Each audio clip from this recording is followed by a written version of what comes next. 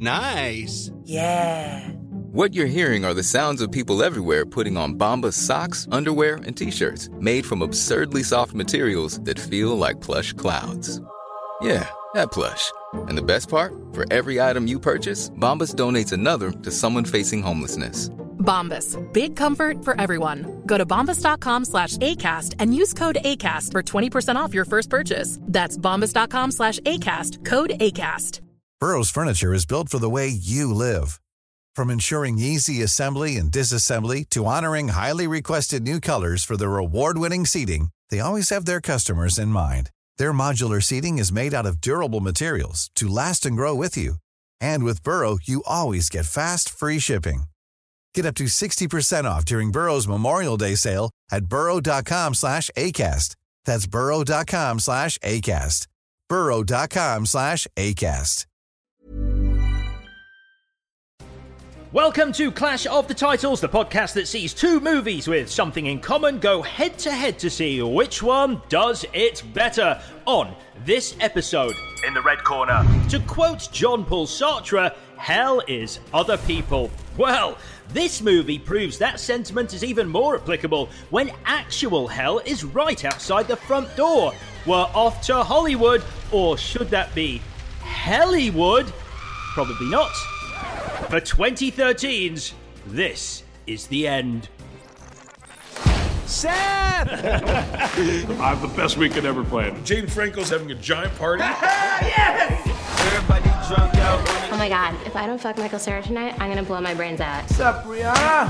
What? Fucking pale, 110 pounds, hairless, probably has a huge cock.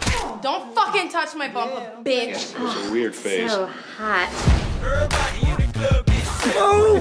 What did you just fucking blow on me? Don't worry, it's just heroin. Are you shitting me? I'm just kidding, it's cocaine. But that's still very bad.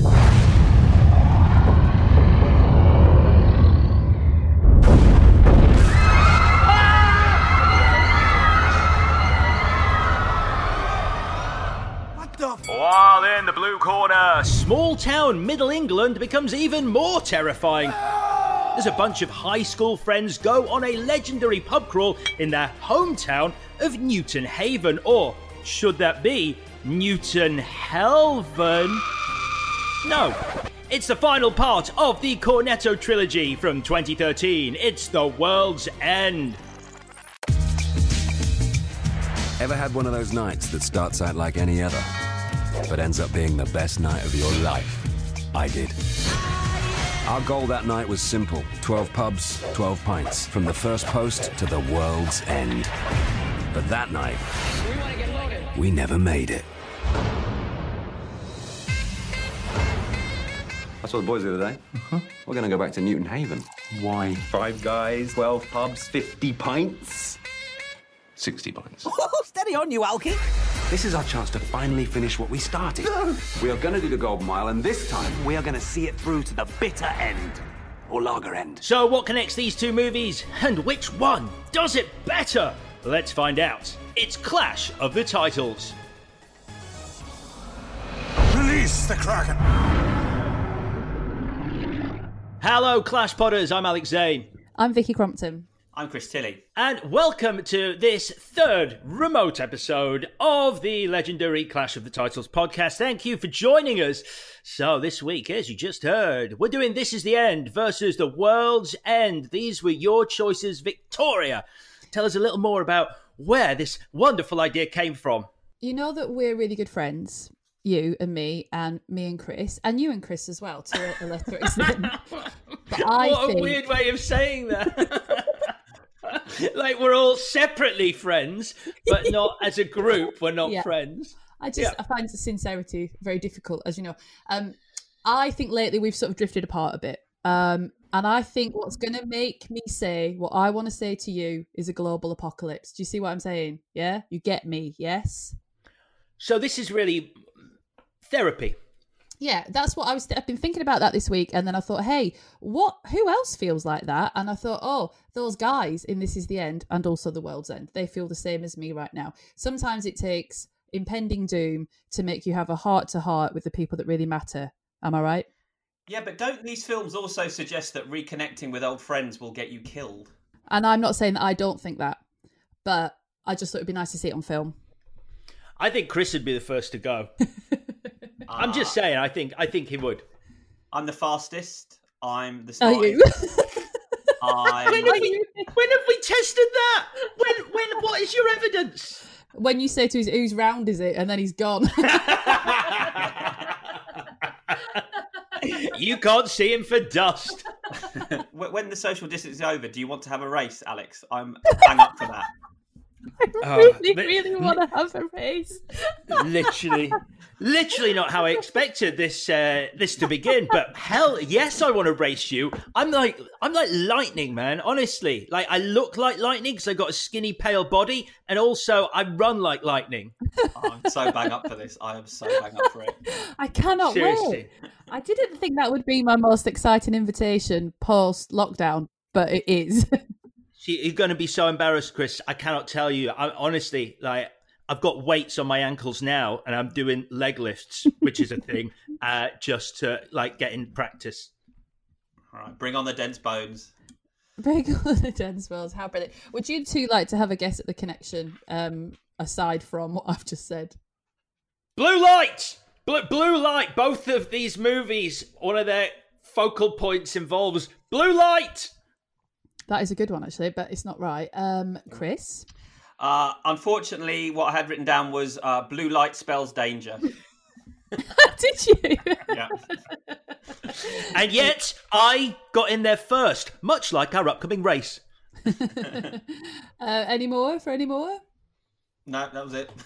That's all I got. Yeah, it's very simple this week. The end is nigh, so let's get wasted. Yes. Yeah. Excellent.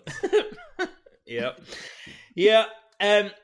So we do these chronologically, obviously. Yeah. They did come out the same year, though. Both of them came out in 2013. In the UK, they were separated by a month. The World's End came out in July, but This Is the End came out in June. So I'll be starting this week, if that's all right with you guys. Lovely. Go for it. All right. This week, I was given This Is the End, about what happens when you're trapped in your immaculate mansion and only your hilarious A-list pals are there for company, along with your collection of priceless art. Sorry, I'm reading my diary entry for yesterday. I must have lost the introduction, so let's just crack on. Do you feel like these guys, Alex? Do you think you're like these guys? These Hollywood A-listers? I am trapped in a small office with a dog that is very, very flatulent. So I'm breathing in dog waste air. So no is the short answer.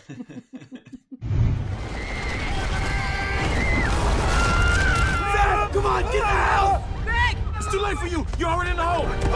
Damn it! Get the fuck off me, Aziz! The sheriff's office is urging people to stay in their homes right now. Siegel's dead. Krumholtz is dead. Michael Cera's dead. Is it bad? It's already going crazy out there, guys. I'm not leaving, okay? I'm a victim. When I was a kid, I had man titties. The bullies held me down. They titty fucked me. We are actors. We pretend to be hard, man. Yeah. We solved this baby shit. Helicopter! It's gonna be fine! Woo! Oh, you okay? No, I'm not okay. Fuck your house, Franco. We should just stay in here, fortify this bitch, and take inventory of all the food and shit we have. We got 12 bottles of water, 56 beers, half-ounce sour diesel, 1 ounce of shrooms, CT Crunch, a Milky Way. Can I have that Milky Way? No, you can't have the Milky Way. It's my special food. I like it. I want some of the Milky Way. I'd be pretty bummed if I don't at least get a bite of the Milky Way. What you want, son? This is my game. This is my lane. Get out of the way. What you want, huh? What the hell? Oh my God! Emma Watson showed up. Give me everything you have to drink. There are 6 of us. You cannot rob us. I'm not fucking around. Go get the drinks. Hermione just stole all of our shit. Please, you gotta let me in! Things have gone crazy out here! I'm sorry, we just don't know you, man. You could be like a looter or a rapist or a titty fucker. I'm not a rapist! You gonna titty fuck us? If you want me to titty fuck you, I will! So good! Oh, you love it! There's something out here!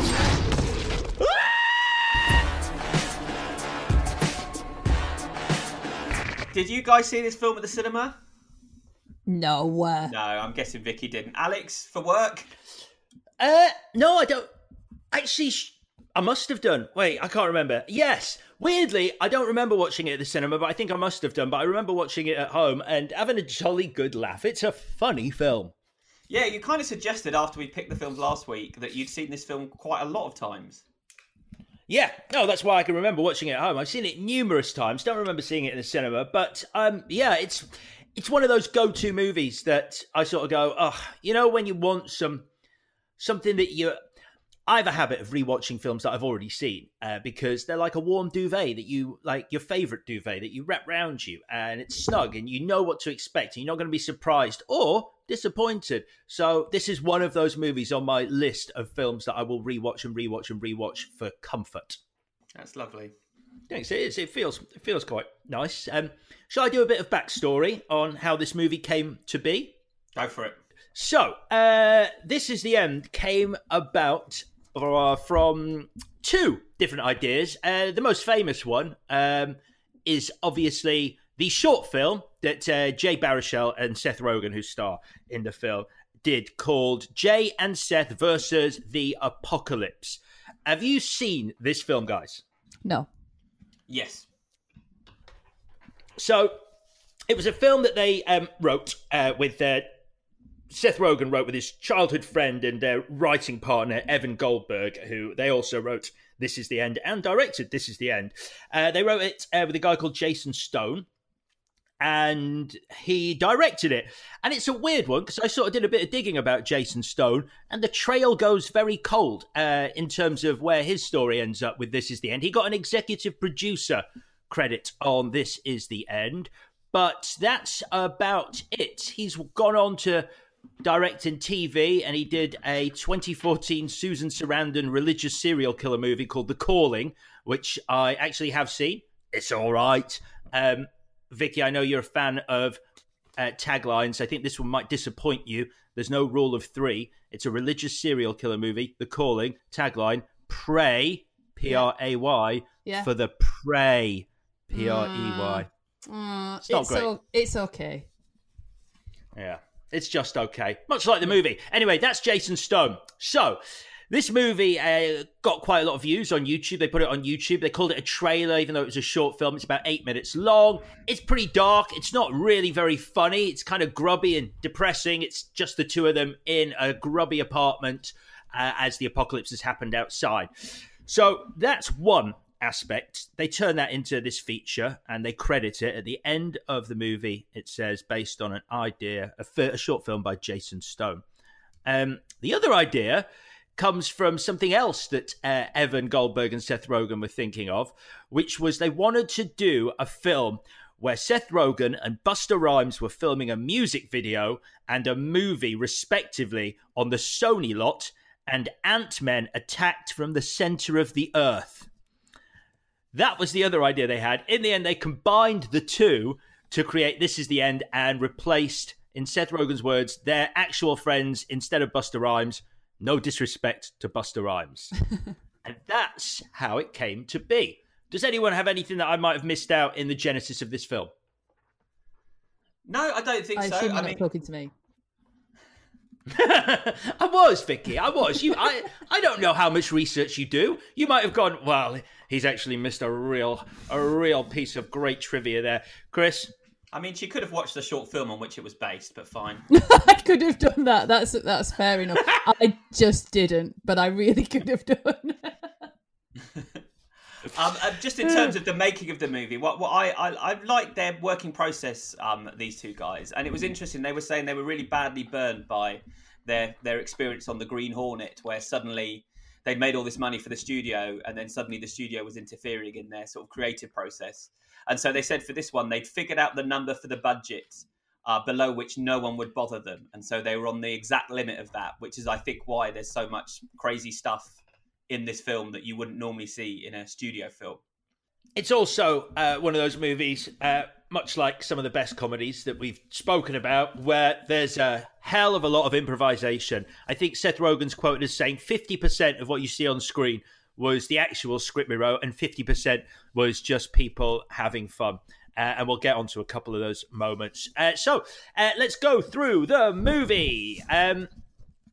Love the start of this movie. I think the bit where Jay Baruchel arrives from Canada to visit Seth Rogen, childhood friends, or not childhood friends, but very close friends, much like in real life. They worked on the sitcom Undeclared together. The Judd Apatow sitcom Undeclared was how they met. Seth has been in LA. Jay has been in Canada. He arrives. The way Seth Rogen greets him is so note perfect on how you greet a friend when you haven't seen them for a while, but they still fit into that category of they're one of your best friends. Really, really awkward. And the look in the eyes of both of them is, how soon can we get drunk so this stops being awkward? Yeah, I agree. I feel like that every time we get together for a podcast, to be honest. You lovers. What did you make of the start?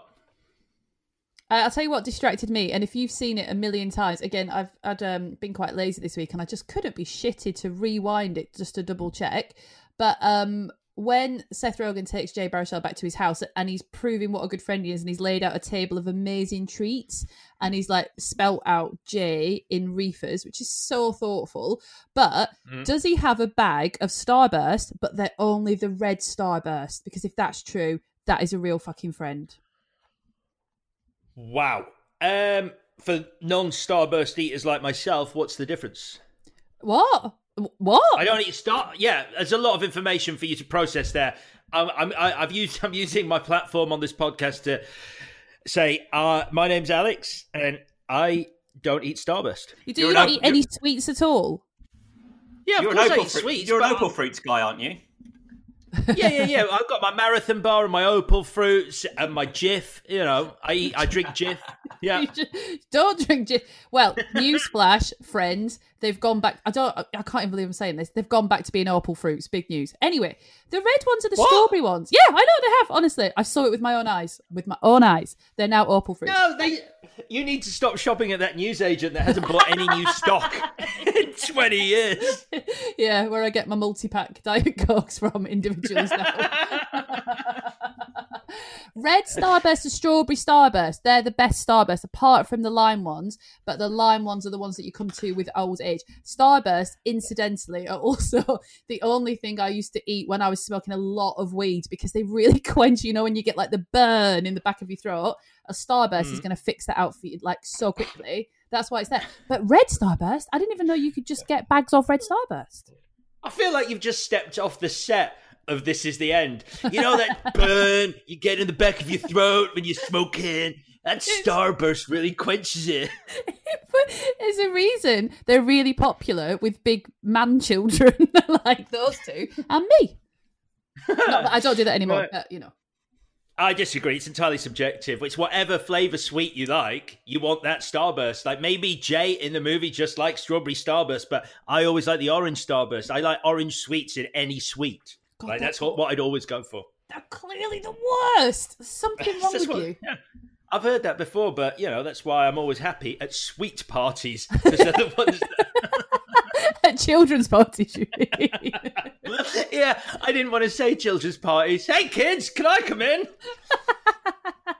Have you watched the outtakes from this film?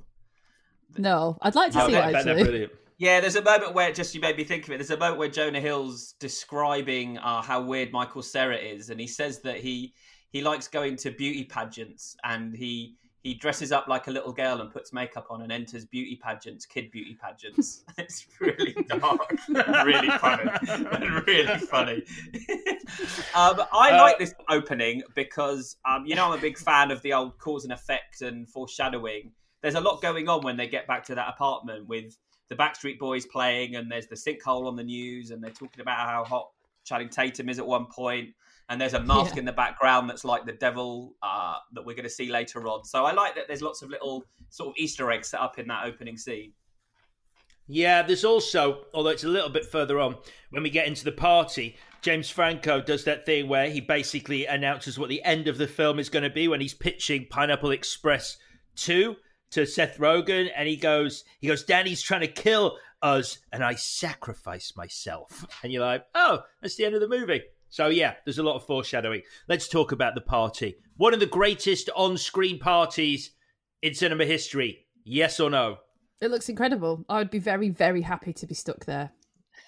Yeah, I like it because there's lots going on all over the place. Like, I think sometimes you'll see a party on screen and you'll just sort of go on one person's journey through the party. But there's lots of shit happening in different rooms, and I like the fact that it sort of really captures that. It feels like a real party. You've got like Jason Segel like talking to Kevin Hart, doing that brilliant stuff about, well, what you'd imagine is How I Met Your Mother. And he's going, yeah, so my TV wife opens the fridge and the cake's gone, and I walk in and I got a bit of frosting around my mouth. And she's like, where's the cake? And I'm like, I don't know, what cake? And you're like, oh my God, that's so good. And throughout this movie, where they are either outrightly referencing or alluding to real-world projects, it's brilliant. But you've mentioned him already. Michael Cera, it's one of the greatest performances of any comedy ever. He is horrifically wonderful at this party. Yeah, I mean, the stuff with Rihanna is good. The stuff in the bathroom's good. I don't know. I don't think it's that good. Really? Yeah. I mean, because he's playing so. I mean, it's really join the dots kind of stuff. Who's the sweetest, nicest like character like on screen? Like who always plays the naive, like wide-eyed? Oh, okay, guy. It's Michael Cera. So, what better person to have at a party blowing coke into Christopher Mintz-Plaster's face? Going, does this coke smell funny? That is funny to me. I think when Michael Cera's then impaled on the lamp, that's the funny bit, when he's impaled on the lamppost and he's like, has someone taken my phone? And he's like, oh no, I found it. I'm so embarrassed. And just because even if you're going to flip it and have him be like an awful wanker, to have a two-dimensional awful wanker is funnier than a one-dimensional awful wanker. So I do, yeah, it's really good and it's really surprising, but I don't think it's that amazing. It's like the same stuff with like Emma Watson. Like all the reviews of this film are like, Emma Watson is going to blow your mind. She's so not Hermione. And it's like, all right, what? Because she says the word rape, and then that's kind of it. Like it's not the most incredible steam-stealing like performance I've ever seen in my life. She does have that line though, which is. Which I only picked up on this time, where she goes, I spent 3 days hiding in a drain pipe. Which is just a great line. Because I assumed it was a joke about how Hollywood actresses are all expected to be so thin. Oh, so okay, cool. No? I just didn't pick up on that, I suppose. Yeah, no, I didn't. I got it. I thought I got it this time, and I hadn't previously. I don't imagine it was one of those open sewers she was talking about. I guess it could have been. Do you think that? I don't think that was the joke. What the thin joke? Do you not? No. Okay. Well, I think it's funnier the way funnier. I've interpreted it. So. You're welcome. This is the end, filmmakers. That's the so the party then. We've done Michael Cera. Oh yeah, just that little touch that he does where he's in the bathroom and Jay opens the door and he goes, "You need to use the toilet, honey." Go ahead. Brilliant. Yeah, that is brilliant. I forgot about that bit. That's the thing, because it's the layers. It's not what's going on in the bathroom. It's that he calls him honey. That is really funny. Exactly. And he's sucking on a carton of drink. He's sucking on a carton of drink as well. That's weird. Yeah. When I think it's like a Capri Sun, maybe, and he offers it down to the girl who's on her knees in front and goes, "Do you want a sip, honey? It's sip time." It's like, yeah. So then the sinkhole opens in the front garden. The rapture takes place. Although first, we get the big action sequence on Melrose that they rebuilt in New Orleans where the film was shot. I actually jumped, even though I've seen it so many times. The bit where the windows in the convenience store smash actually made me jump. Yeah, the person, I watched it with my missus, she jumped in that scene, and then when Michael Cera gets spiked, she just sort of exclaimed, "I've never seen anything like this." Which I think captures the insanity of it quite well. Yeah, so we see the rapture beginning, people in the blue lights going up to heaven. Then we get back to the party and the hole opens and we start to lose a lot of our guests in hilarious manners, don't we? Yeah, we get Paul Rudd. We get a Paul Rudd cameo. I know, I wish he was in it more. It's such a shame. He just appears, squashes someone's head, and then he's gone. But I just wish he was in it a bit more. He's lovely. I sort of doubled down on that sentiment. I was like, I wish the whole film was this party. Like, I wish all the guests were there longer and it didn't go from like this big sprawling party to just the guys so quickly. I know it had to, but it would have been great if that party had gone on longer with people dying and chaos and surviving and what have you. Vicky, if you could exchange Paul Rudd for someone that gets trapped in that house, who would you exchange him for? That's a good question. Who would I get rid of? I think I would have to get rid of James Franco, actually. Does my head in. So he's meant to. Yeah, I know. And he does very, very efficiently and professionally. Whereas I could look at Paul Rudd's lovely face for 90 minutes instead. Yeah, that's who I'd swap. Chris, who would you swap out for Rudd? Well, I mean, Jay Baruchel's not the funniest in there, but he's there for a reason to move the plot forward. So I'd take out Craig Robinson because I never find him particularly funny. Okay. We've got Craig Robinson doing a very funny line though when he sees Aziz Ansari hanging on to the hole at the very edge of the hole, and he goes, "Craig, help me!" And Craig Robinson's running by and he goes, "It's too late for you. You're already in the hole." I thought that was really funny. Like he's not. But anyway, so let's get on with the party. So the party happens. Loads of people die, and we're left with our core cast trapped in James Franco's house. Vicky, I'm sure you appreciate the first thing Seth Rogen does is down half a bottle of whiskey. And does an inventory about how much booze is left. I was like, exactly. Because you can, when you manage people's expectations, they'll sort of deal with anything. But if I was like, I don't know how much booze there is, then things would be different. Did you guys do an inventory when this lockdown started? I knew I had a shitload of booze, and so I didn't panic too much. No, I rolled the dice, man. That's how I live. It's because you live near a nice shop, probably, with no fucking queue. You haven't been to Lewisham for a while. It's mad out there, okay? Yeah, and it is. They're still selling opal fruits. Oh, dear, you're going to get fucking Starburst poisoning, and that'll be the end of me. Yeah, you'll be like Violet Beauregard, but like red, just a really red woman from all the strawberry Starburst. Yeah, I can't hold my spliff because I've got too massive. I mean, you'd have to be pretty big that you couldn't separate your fingers far enough apart to slip the very end of a joint between them. There's no gap left. I like the fact that here we've got a very specific example of the old Chekhov's gun in the terms of he brings out a gun and literally says, "This is a functioning revolver." And then we get that scene with Jonah Hill pretending to shoot the wall and putting the gun to his head, which is a terrifying scene. It's really terrifying. It's such a good, it is really tense. I've seen it before and I was like, oh, does someone, I thought he just shot himself in the head. It's so effective. Yeah, it's really good. Yeah, I think that scene is a little bit like the whole movie where it balances the funny with the dark and the actually quite grim and scary, like a really good black comedy, which it is. But it's I think Seth Rogen said before that they wanted to make the apocalypse side of it as real as possible because it's an actual threat, and without that, it doesn't feel as funny. And the comedy bits were a lot funnier when they upped the threat outside and inside. Agreed. Well, it feels dangerous. The comedy feels dangerous, and the apocalypse feels dangerous, and I think that's what really makes the film work. So among all, I agree. The whiskey, they've got the whiskey, the food. They've also got the video camera from the movie 27 Hours. Until James Franco goes 127 hours, and then just when you're sort of like getting to grips with who's there, the film literally kicks it up a gear because who enters in amazing fashion to Cypress Hill? Pretty sure it's Cypress Hill, but Danny McBride. Wow. Yeah, it's like throwing a grenade into the house.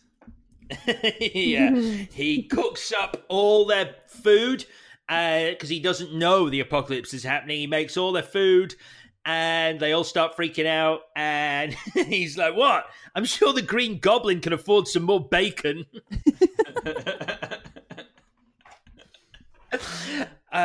I just, every time there's a film reference, I don't know why, I just cracked up.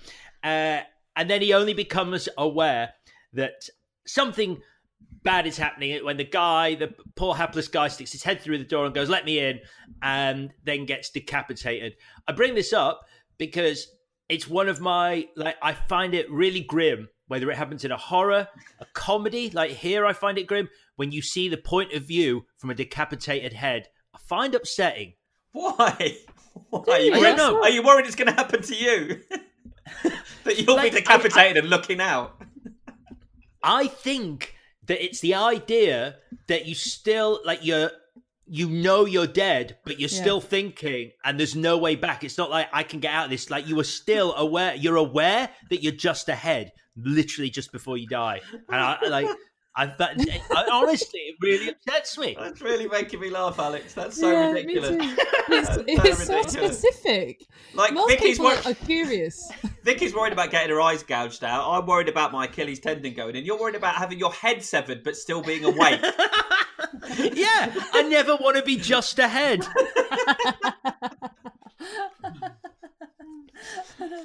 And then we're sort of into how it becomes this, like a reality show, intentionally so, like The Real World or something. I think they based it on, where they set up this confessional diary cam, I guess you'd call it if it was Big Brother, where people start doing their little things to camera, which is really nice. And it goes from being this sort of like big movie into this little movie where it's the minute details of each of these people's characters that start pissing each other off.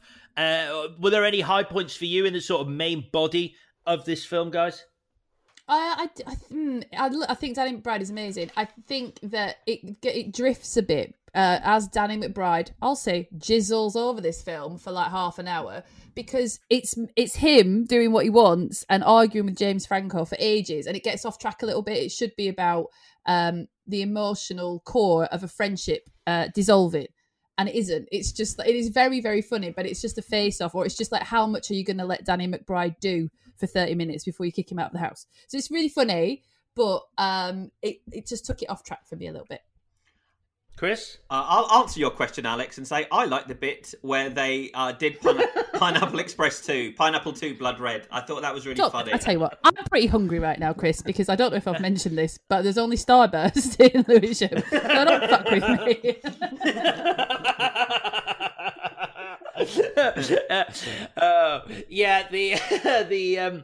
The whole making a sequel to Pineapple Express is, I don't know, part of me was like, if you haven't seen Pineapple Express, this has taken the self-indulgence of this film to the next level of self-indulgence, but it is very funny, if only for the line afterwards where they go, "Can we make sequels to all our films?" And someone goes, "Yeah, can we not do Your Highness?" I tell you what I did like, if not to be too much, you know when they take all the ecstasy and there's a little montage about how brilliant that is? I thought that looked amazing. Obviously, it looks good visually, but I was like, that does look like such fun.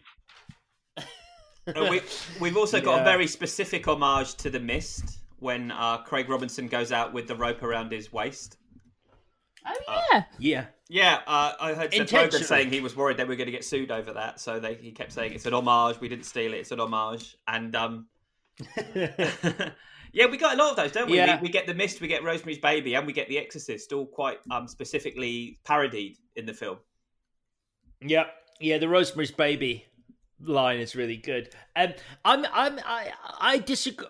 I agree with you, kind of, V, about the fact that the Jay and Seth story really, like, by the end, when you sort of realize when they're going up to heaven and you realize that this was all about their friendship, and like Jay admits his faults and Seth like sacrificed himself and all of that, I'd forgotten that was meant to be the beating heart of this movie. So I do agree that takes a backseat in the house, which is strange. But I would never, ever, ever not want to see the "I'll come wherever the fuck I want" Danny McBride scene. That is funny, but the funniest line, as someone who really enjoys walking away during an argument, when he says, "I can't not walk away, I've already walked away too much." Sorry, I can't say it. It's just brilliant. I was like, "Oh, I'm having that." My favourite bit about that back and forth is when the camera's behind Danny McBride and Seth Rogen. You can see Seth Rogen shaking because he's laughing. Yeah. they just kept it in. Yeah, it's so good.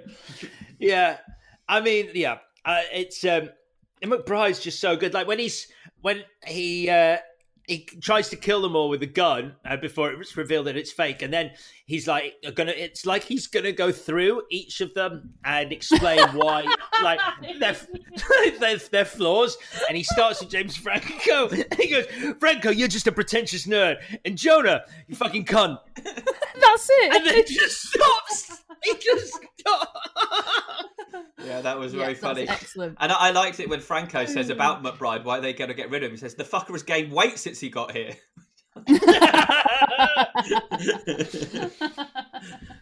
Yeah, there's lots of good one-liners. I do feel like sometimes in this sort of section of the film now, I'm with you a bit, Vicky, and I think it turns a little bit into sort of almost like a sketch show where we lose track of what the film's actually about.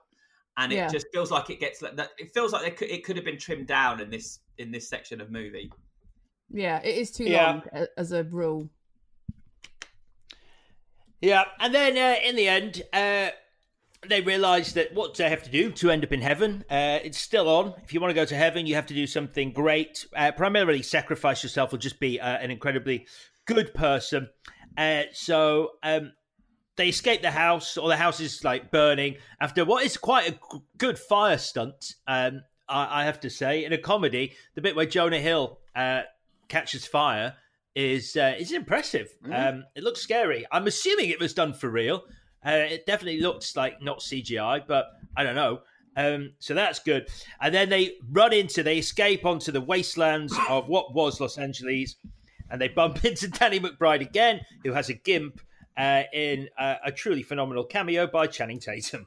Channing Tatum. I was so pleased. Yeah, I was so pleased to see him. I nearly dropped my cup of tea. Starburst. My Starburst ice lolly that I'd moved on to by that point.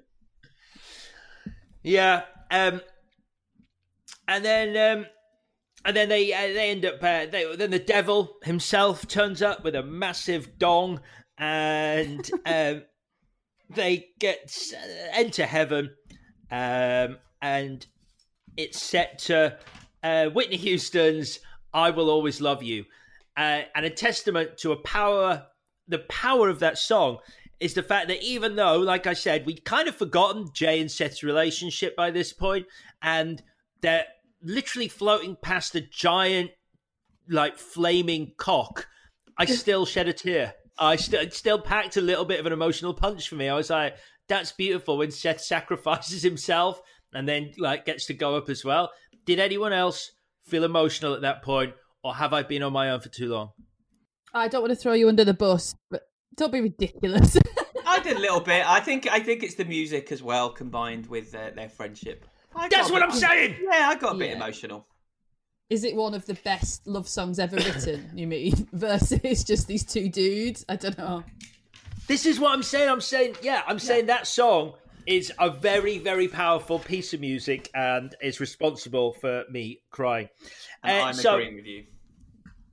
Thanks, Chris. Appreciate that, bro. Oh, I get it now. Oh, I see. So a few other bits and pieces. They get to heaven, and then we get the brilliant Backstreet Boys ending, which I love because that song is incredible, and it's one of the few songs I learnt to dance to at one point. Can you do it? It's just Can you still do really. it? Oh my God. Bit. I am dying. That's brilliant. Right, so first of all, lockdown, post-lockdown, we've got an actual race. Amazing. And then me and you can have a dance-off. Perfect. Okay. Why?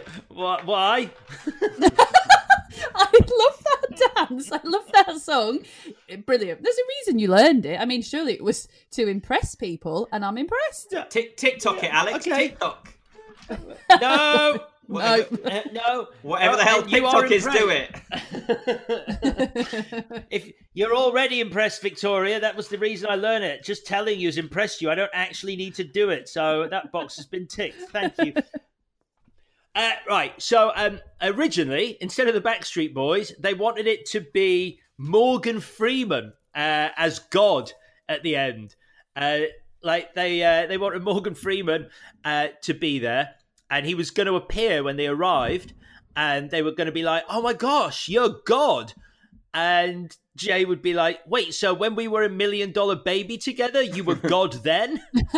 and then God was going to show up and be like, "Nah, we're just fucking with you. This is Morgan Freeman. We just play this joke on people when they come to heaven now." So that was going to be the original thing. I love the Backstreet Boys, but you saying that, it's making me think that I want it that way. Cool, well done. Thank you. I'm pleased with myself. You can't see it, but I'm pleased with myself. I can tell. Yeah, I like that a lot. But I wanted to come back with another Backstreet Boys song, and I don't know anymore. V? No, I don't. Everything I can think of is Westlife, which is not the same thing. As Long As You Love Me. Oh, shit. Quit Playing Games With My Heart. Oh, yeah. All right, no. Get off Google. Chris, get off Google now. That's cheating. I can hear someone typing. I know them. I know them naturally, though. I was actually a bit of a fan. Music-wise, though, I do have a little bit. Chris, is that because you're larger than life? Oh, for God's sake! Yeah, now we know who's typing. Everybody. Yes. Music-wise, Seth and Evan actually did an entire soundtrack for this film that was gospel. The music was going to be gospel for the whole movie. They said it was quite weird that two Jews were writing these original gospel songs. They recorded it and put it to the film. And then when they started screening it to people, everybody hated it. They were singing the songs themselves? No, they wrote the songs. Okay. They had a gospel choir recording them, right. And they put them over the movie, and it just didn't work. So yeah, somewhere there's a gospel version of this film. Brilliant. Yeah, and then they decided that they just wanted music that they liked on it, a lot of which is from the 90s. It's a great soundtrack. You've got like Cypress Hill, When the Shit Goes Down, Norman Greenbaum, Spirit in the Sky, obviously Backstreet Boys. There's MIA's Paper Planes in there. I really like the soundtrack. It's very good. Very good soundtrack. How about what a few of the cast said about the versions of themselves that they played in it, what they wouldn't do. So apparently, every cast member, when they were given the script with the versions of them in it, petitioned for changes about their lines and how they were perceived. But Rogan said the only person who didn't petition for any change was James Franco. He was like, "Yep, I'm happy with that." He comes off better in this. Is that what he's saying than he is in real life? Some of the things that were changed were Craig Robinson was pitched a Mother Teresa joke by Evan Goldberg. He was like, "Please don't make me say that." And so he didn't say that. Jay Baruchel, there was something about Canada or hockey they wanted me to say that I didn't want to say about how much I actually hate both those things. And I said, I can't do that. They wanted Danny McBride to moon to the camera. And they said that if they'd have warmed him up a little bit, he'd have done it. But they just threw it at him in the middle of a scene and he didn't want to do it. Yeah, that's pretty much it. By all accounts, everyone had... Yeah, go on. I don't think Baruchel said he hated Canada. He said he didn't want to say anything bad about Canada. That's what he said, yeah. Sorry, that's what I meant. Yeah. Did I not say like that? He was saying that they wanted him to say something about Canada or hockey and how much he hates those things, and he said he couldn't do that. Good man. Right. And yeah, that's pretty much everything I've got on it from this end in my extensive notes that you can't see, but it's a thick pad of real high-quality paper I've written on, so go me. Oh, yeah, one thing is most of the cast said the character who was most like themselves was Danny McBride in this. That's that not may well have true. been a joke. Yeah. No, exactly. Let's do the bits then. I was just going to say one other bit in the film that I thought was interesting is, and it got me sort of down a weird Google sinkhole, was when they were talking about bad things that they've done, and Franco says sleeping with Lindsay Lohan was his one, and she thought he was Jake Gyllenhaal.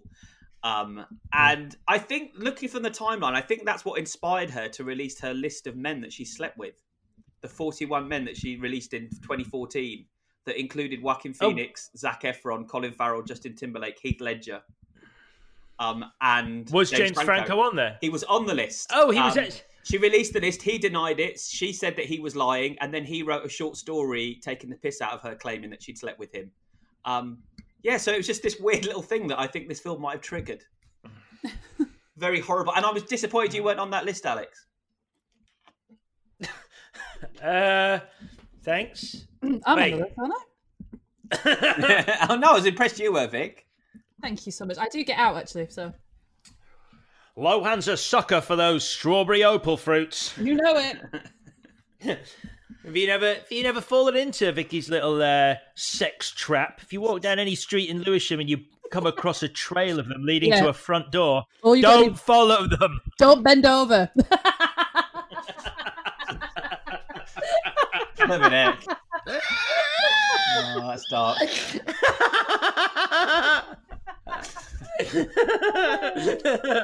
They glued down. Gives me all the more time. All the run up you need. Right, on that bombshell, we should definitely do the bits. That bombshell. Sorry, Robin. All right, fine, I'm back. Right, good. Let's do the bit. So, what is both of your best scenes in? This is the end. I'll start with you, Chris. When Michael Cera gets spiked. It's a real shot, comes out of left field. I think the effect's really good. It's very funny when it happens, and it also has a good punchline. So I think that's the best moment. And the effects are really good in this, aren't they? The demons. I honestly, there was a bit at the end, and I was quite tired, but I couldn't work out. For a moment, I thought they were stop motion monsters, but it's just really good CGI, isn't it? Yeah, very good. Vicky, best scene. Backstreet Boys in Heaven because of the dance. So, and I can't wait to see it. Can't wait. I have gone from I'll Come Wherever the Fuck I Want, which is the Danny McBride, Franco, masturbation coming everywhere scene, which I think is great. MVW. Most valuable whatever. Chris. Coked up Michael Cera. I told you that was great. Vic. Yeah, I know. We can have different choices and different opinions. It's fine. Yeah. I forgot that bit. Yeah. Vicky.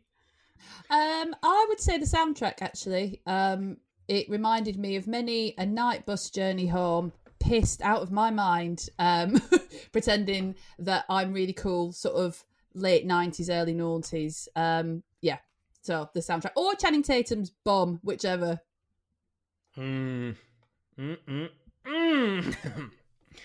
Alex? Sorry, I was trying to put Channing. Basically, that imaginary opal fruit situation that we were just talking about. I just added Channing Tatum in. It's hilarious. Michael Cera or Danny McBride. It's literally a straight tie between the two. I think if Michael Cera had been in it more, he'd have been up there. I guess really it's Danny McBride because he's in it more. And the film, I don't think, would be as good as it is without him. What would you change, Chris? So looking through my notes earlier, I think when I write down the sentence "too many rape jokes" with a question mark, I think there might be a problem with the film. What have you noticed? If there's so many that I literally have to write it down. Yeah. So yeah, I just think, I mean, it's a lot. it's a lot of rape jokes, and I think maybe they could have pulled back on some of those. Victoria? So when Jay Baruchel and Seth Rogen are falling out, and Danny McBride tells Seth Rogen that Jay Baruchel has sort of betrayed him because last time he came to LA, he stayed in a hotel rather than at Seth's house. That is lame. You want to up that, so it should be something along the lines of Jay Baruchel has always thrown Seth Rogen's new lifestyle like under the bus a bit. He hates it, whatever. But he should find out that he's been going up for the same parts as him the whole time, and he loves LA. There she is. Yeah, you're welcome. There she is. Welcome to the party, V. Fine, it took her 40 minutes to show up. Fashionably late. And interestingly, it's kind of based in reality, that relationship, in that Jay, as well as being friends with Seth Rogen, but the Jay character is based on Evan Goldberg, really, because Seth got the part in Freaks and Geeks when he was 14, moved to LA, and then Evan would come visit him, and Seth did have new Hollywood friends and was sort of changing, and their friendship was drifting apart. So it's really very much based in reality, that relationship. Oh, I thought it was actually based on the Seth Rogen Jay Baruchel relationship in real life. I tried to find some correlation between the kind of movies he was making while Seth Rogen was making The Green Hornet, and obviously because Jay Baruchel wrote Goon, and obviously that's set in Canada, and it's about the Canadian hockey, about the hockey scene and stuff. So I was like, it's actually their relationship. But is that right? It's actually Evan Goldberg's relationship. It's based on all these things. It's based on also them when they're in LA having different groups of friends. And Seth was talking about the fact that some people were being more successful. They were all friends, but some were more successful than others. Some had more famous friends than others. And it just caused these little rifts within their friendship groups that they decided would make sort of good fodder for a film. Okay. My change, I kind of agree with you, Chris, when you said that it feels like you could shave 15 minutes out of this. It runs at like an hour 45, an hour 48, something like that, and it could be an hour and a half. I find the bit where Jay and Craig go to the house next door to retrieve food and are chased by the demon dog cow thing. I find that a bit superfluous. I don't think you need it, although it's another great jump scare when it comes through the window. So maybe that, maybe the Jonah Hill possession thing goes on quite a long time. I don't know if it's as funny as just guys bickering. But ultimately, I actually think the change I'd make is the James Franco saying I slept with Lindsay Lohan, and the Craig Robinson, when they're doing all the reasons why they're awful people, Craig Robinson going, I gouged a man's eyes out. I guess it's that kind of like, it's so funny because it's so dark, but it's too much for me. I think it makes both their characters like even like less likable. I think it's enough that they're just self-serving actors in the film. That's why they haven't gone to heaven. I don't think they need other reasons, so I probably wouldn't have put those bits in. Yeah, that makes sense. That's a good idea. That said, these are all fairly small changes, which I think gives you an idea of how much love there was for This Is the End. Let's move on to our next movie. If you're looking for plump lips that last, you need to know about Juvederm lip fillers. With Juvederm Volbella XC and Juvederm Ultra XC, your lip look, whether it's subtle or bold, can last up to 1 full year with optimal treatment and no additional maintenance. Find a licensed specialist and see if it's right for you at Juvederm.com today. That's JUVEDERM.com. Add fullness to lips in adults over 21 with Juvederm Volbella XC or Juvederm Ultra XC. Do not use if you have severe allergies or a history of severe allergic reactions, or if you're allergic to lidocaine or the proteins used in Juvederm. Tell your doctor if you have a history of scarring or taking medicines that decrease the body's immune response or that can prolong bleeding. Common side effects include injection site redness, swelling, pain, tenderness, firmness, lumps, bumps, bruising, discoloration, or itching. As with all fillers, there's a rare risk of unintentional injection into a blood vessel, which can cause vision abnormalities, blindness, stroke, temporary scabs, or scarring. For full, important safety information, visit Juvederm.com. When you're ready to pop the question, the last thing you want to do is second-guess the ring. At BlueNile.com, you can design a one-of-a-kind ring with the ease and convenience of shopping online. Choose your diamond and setting. When you find the one, you'll get it delivered right to your door. Go to BlueNile.com and use promo code LISTEN to get $50 off your purchase of $500 or more. That's code LISTEN at BlueNile.com for $50 off your purchase. BlueNile.com, code LISTEN. Many of us have those stubborn pounds that seem impossible to lose, no matter how good we eat or how hard we work out. My solution is PlushCare. PlushCare is a leading telehealth provider with doctors who are there for you day and night to partner with you in your weight loss journey. They can prescribe FDA-approved weight loss medications like Wegovy and Zepbound for those who qualify. Plus, they accept most insurance plans. To get started, visit plushcare.com/weightloss. That's plushcare.com/weightloss. Since 2013, Bombas has donated over 100 million socks, underwear, and T-shirts to those facing homelessness. If we counted those on air, this ad would last over 1,157 days. But if we counted the time it takes to make a donation possible, it would take just a few clicks. Because every time you make a purchase, Bombas donates an item to someone who needs it. Go to bombas.com/ACAST and use code ACAST for 20% off your first purchase. That's bombas.com/ACAST, code ACAST. So it's time to look at our next movie, which is The World's End. Interesting backstory that connects these two movies is that the original title for This Is the End was going to be The Apocalypse and then was changed to The End of the World, which obviously is very similar to The World's End. And Simon Pegg actually sent his Paul co-star, Seth Rogen, an email asking him if he'd consider changing the name as it was so close to The World's End and they were coming out a month apart, which they did. Change This Is the End to This Is the End from The End of the World. We are talking about The World's End. Who is talking about this? Chris, of course. Today, we will be partaking of Liquid Repast with Simon Pegg, Nick Frost, Paddy Considine, Eddie Marzan and Martin Freeman as they wind their way up the Golden Mile. Commencing with an inaugural tankard in the first post, then on to the old familiar, the famous cock, the cross hands, the good companions, the trusty servant, the two-headed dog, the mermaid, the beehive, the king's head and the hole in the wall for a measure of the same, all before the last bittersweet pint in that most fateful terminus, the World's End. There you go. All right. I don't know if that actually counts as writing an intro, Chris. As good as it was, I don't know that you actually wrote anything there. You sort of read something. I did. Well, I read what I wrote. I don't think that I don't think that they name check. I don't think they name check all the actors in the movie, do they? So that would have been a weird. I'm getting confused. I'm getting confused between the two movies. They don't actually play themselves in this one. You're right. You're right. Good evening, Raymondo. The prodigal son's return. Hi. What do you recommend? Beer. One tap water, please. What? What the hell is this? Why are we even here? We are here to get annihilated. You come back and everything's sort of weird. I suggest you get on your way. It's not us that's changed. It's the town. We are going to get to the world's end if it kills us. Welcome home, boys.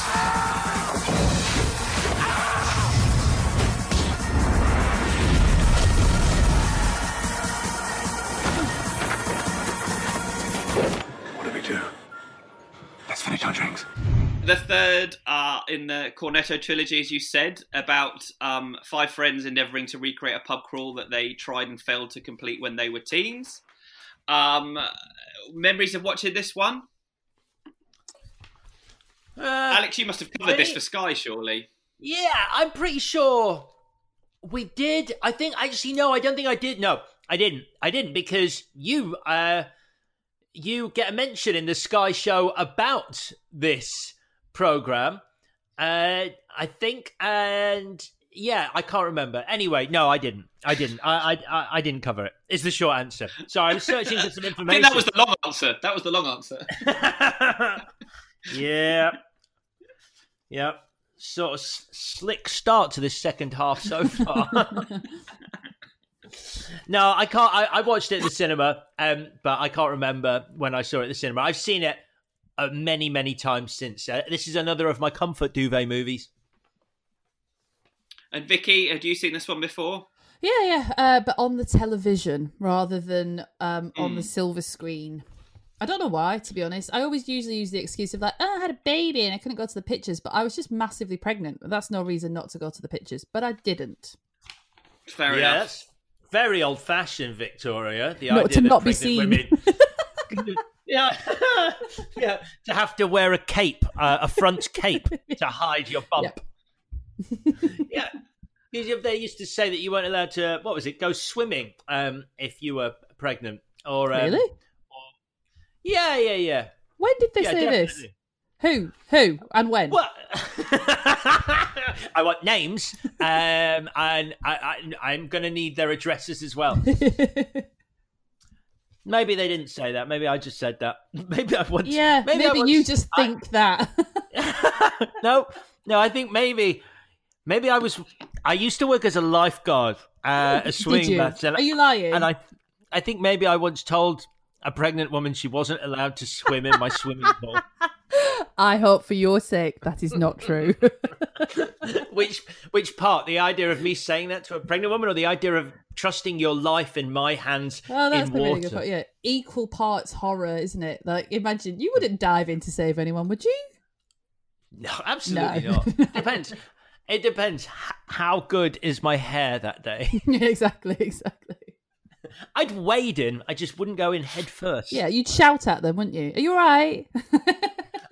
I'd throw another person who looked capable of saving them at them, who could then save them. With worse hair than you. That makes sense. Yeah, maybe I'd throw a small child as a flotation device. Perfect. Let's get this back on track. Chris, tell us about the time you were on the set of The World's End.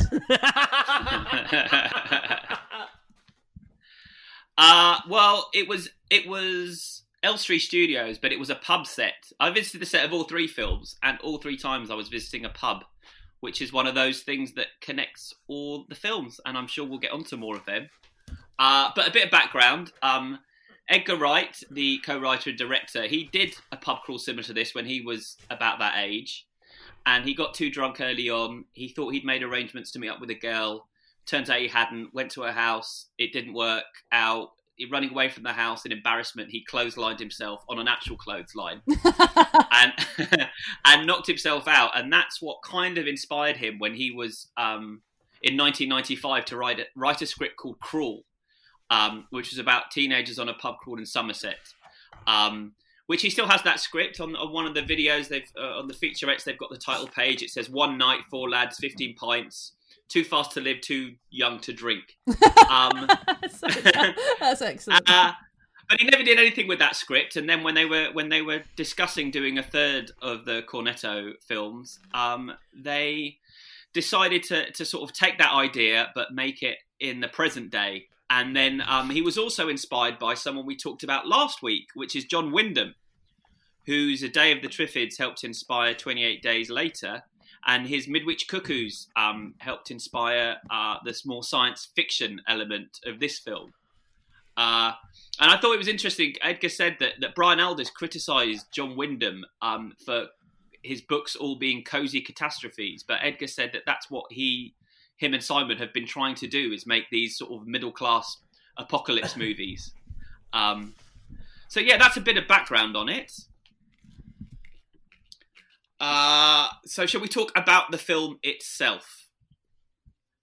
Yes. Yeah, I think that's a good idea. So it kicks off on June 22nd, 1990, final day of school, when these lads try and do this pub crawl.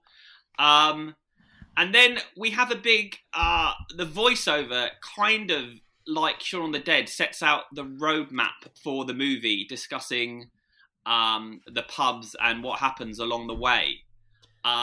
Did you feel like you'd seen this before via Shaun of the Dead, that element of it? Yeah, for sure. No, not.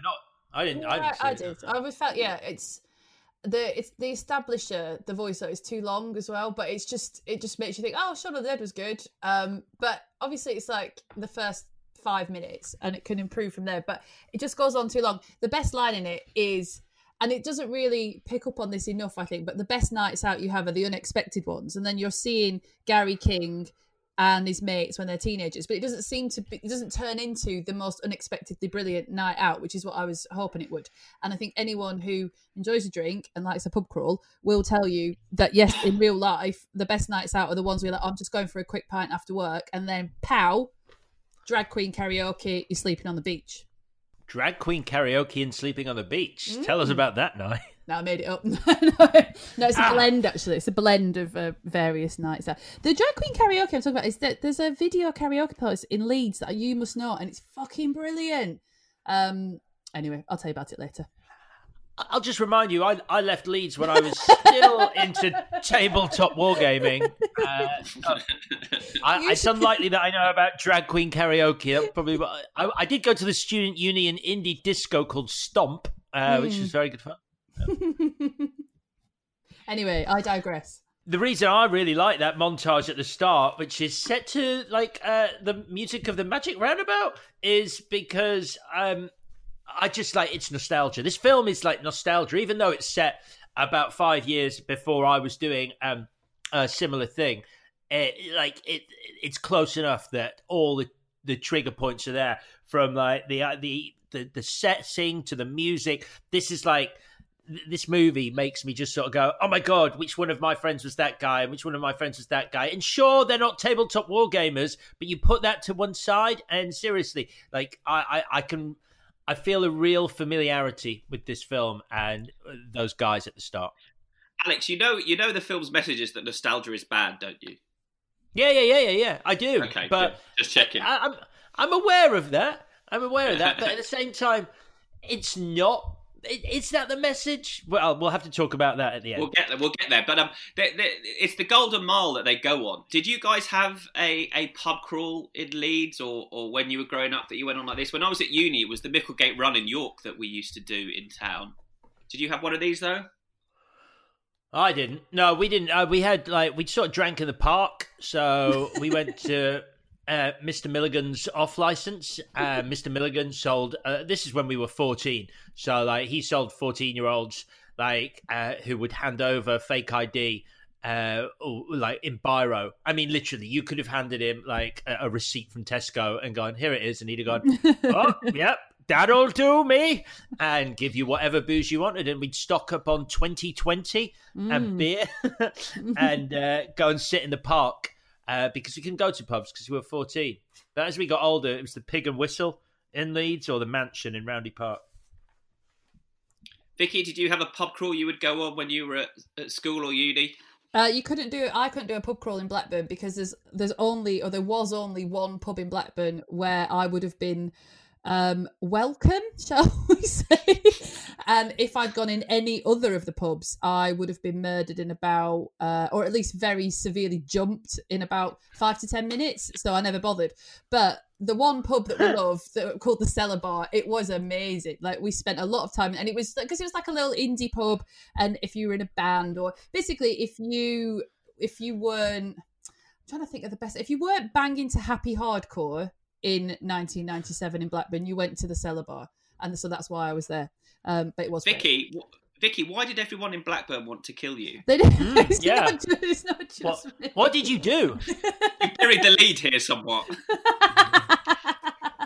It's not that. It's just that when I was at school and I had a group of friends that were the same, we weren't quite. I was really into pulp and indie music and playing the bass guitar and things like this. And a lot of boys and girls in Blackburn are not into that. I found out, and yeah, it wouldn't have been a good scene for me to be in those pubs, so I didn't go to them. And then it all changed when I moved to London because then I was really cool. What crowd were you in, Chris? Were you, just out of interest, Chris? Were you possibly one of the popular crowds? Or were you a bit of an outcast? I'd just like to. I mean, Vicky's literally laid her cards on the line. She was an unpopular bassist into pulp. Whoa! I didn't say I was unpopular. No, I know. I added that. I know you didn't say that. I added that based on knowing you. So she was an unpopular bassist, and she had no friends, and she used to cry and eat mud. I was possibly one of the most attractive tabletop wargamers in Leeds, but granted, tabletop wargaming wasn't particularly popular. Chris, where are you on the scale? I was torn between the sports guys and the drama guys. So I was, and they didn't really mix with each other, those two groups, and so I was kind of stuck between two different groups. And so, yeah, I'm not sure where I quite fitted in. I wasn't the cool person on either of those groups, but I did hang out with them both. And then when I got to uni, I went more down the sports route. And I left the drama behind. Right. So were you ever confused, like you were on the football pitch with your sports mates and you were going, "Pass me the ball, he saith." Oh shit, I'm in the wrong crowd. That's exactly what happened. Okay, so our 5 friends, we've got Simon Pegg plays Gary King, he was the cool, good-looking, successful with the ladies, a popular one at school, but maybe that's all changed now. You've got Nick Frost as Andy Knightley, who is teetotal now, and he's a seemingly successful businessman. Paddy Considine plays Stephen Prince, who was sort of played second fiddle to Gary at school and now is seeing a 26-year-old gym instructor, which we get told over and over again.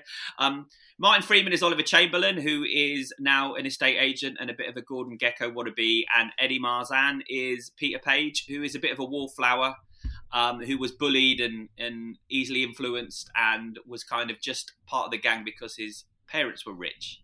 And so that's the group of people we've got going on this pub crawl.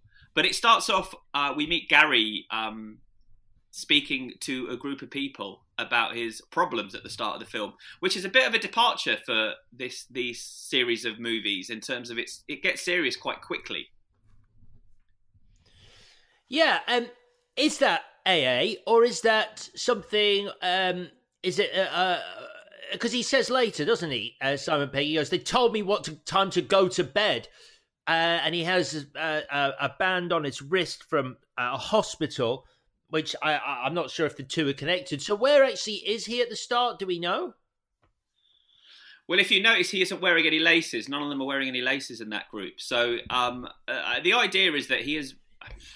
It's not entirely clear, doing all my research around it, but whether he's actually been committed. But he's certainly being treated for alcohol, depression, and maybe a suicide attempt. So he is there against his will at the start of the film, and he's actually escaping from that place to go on this pub crawl. But I don't think that is made entirely clear, I think, if you watch the scene. I think you kind of... maybe it is when you see his wristband at the end of the film, but you have to fit in a lot of planks, excuse me, for saying that, but to get to that point, I think. Yeah, I read some reviews. I think where someone calls it a very an exquisitely dark start, where Simon Pegg is basically leaving AA to go on a bender, which I just was never sure whether it was actually AA. I think it's because he's wearing pajama bottoms, as I remember in that scene. So it feels like he's actually, it's not a place he can leave, or at least it's somewhere where he's living as well as doing therapy.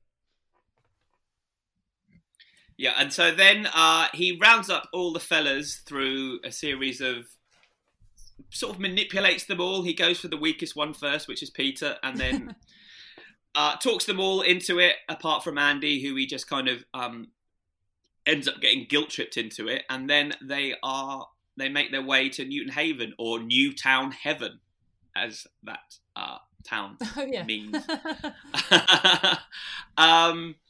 And yeah, then they kick off their pub crawl. So 12 pints is a lot to ask, isn't it? Even whether you were 18 or whether you're 40. Have you ever done 12 pints in a night? No, it's the volume. I can't deal with that much volume. It's too much liquid. That's what always used to make me throw up with pints of beer. It's the volume of the stuff, not like the alcohol content. After a while, I got a little stomach. How about you, Vicky? So there's a pub crawl I used to go on quite recently, which I'm sure you've heard of, but you know the Sam Smith's pub crawl. So you know the Sam Smith's pubs in like central, like Oxford Street, North Oxford Street, Soho, and there's a nice crawl you can do around there if the sun is shining, and it's 15 pubs, and you're allowed to drink halves if you want to. It's not frowned upon. But every time I've tried to do it, because people are drinking halves to kind of get round it, I like to get settled into a pub, you see. So me and my friend Lucy, we always bow out about 6 pints in because we just chat in and we won't leave. And then we get really angry when people try and make us leave. So I've never done the full 15 pints because I would die. But also, I mean, even 15 halves, what's that? 7.5 pints. That's a lot of alcohol. So no, I haven't done it. But not for lack of trying. I mean, in theory, I'd like to do it. Pub crawl's just like, it's the bit where you're outside a pub where bad things happen. See, it's like, once you're in a pub, you're meant to be drunk. You're meant to be in there and it's all fine. And then it's like the moving from one pub to another.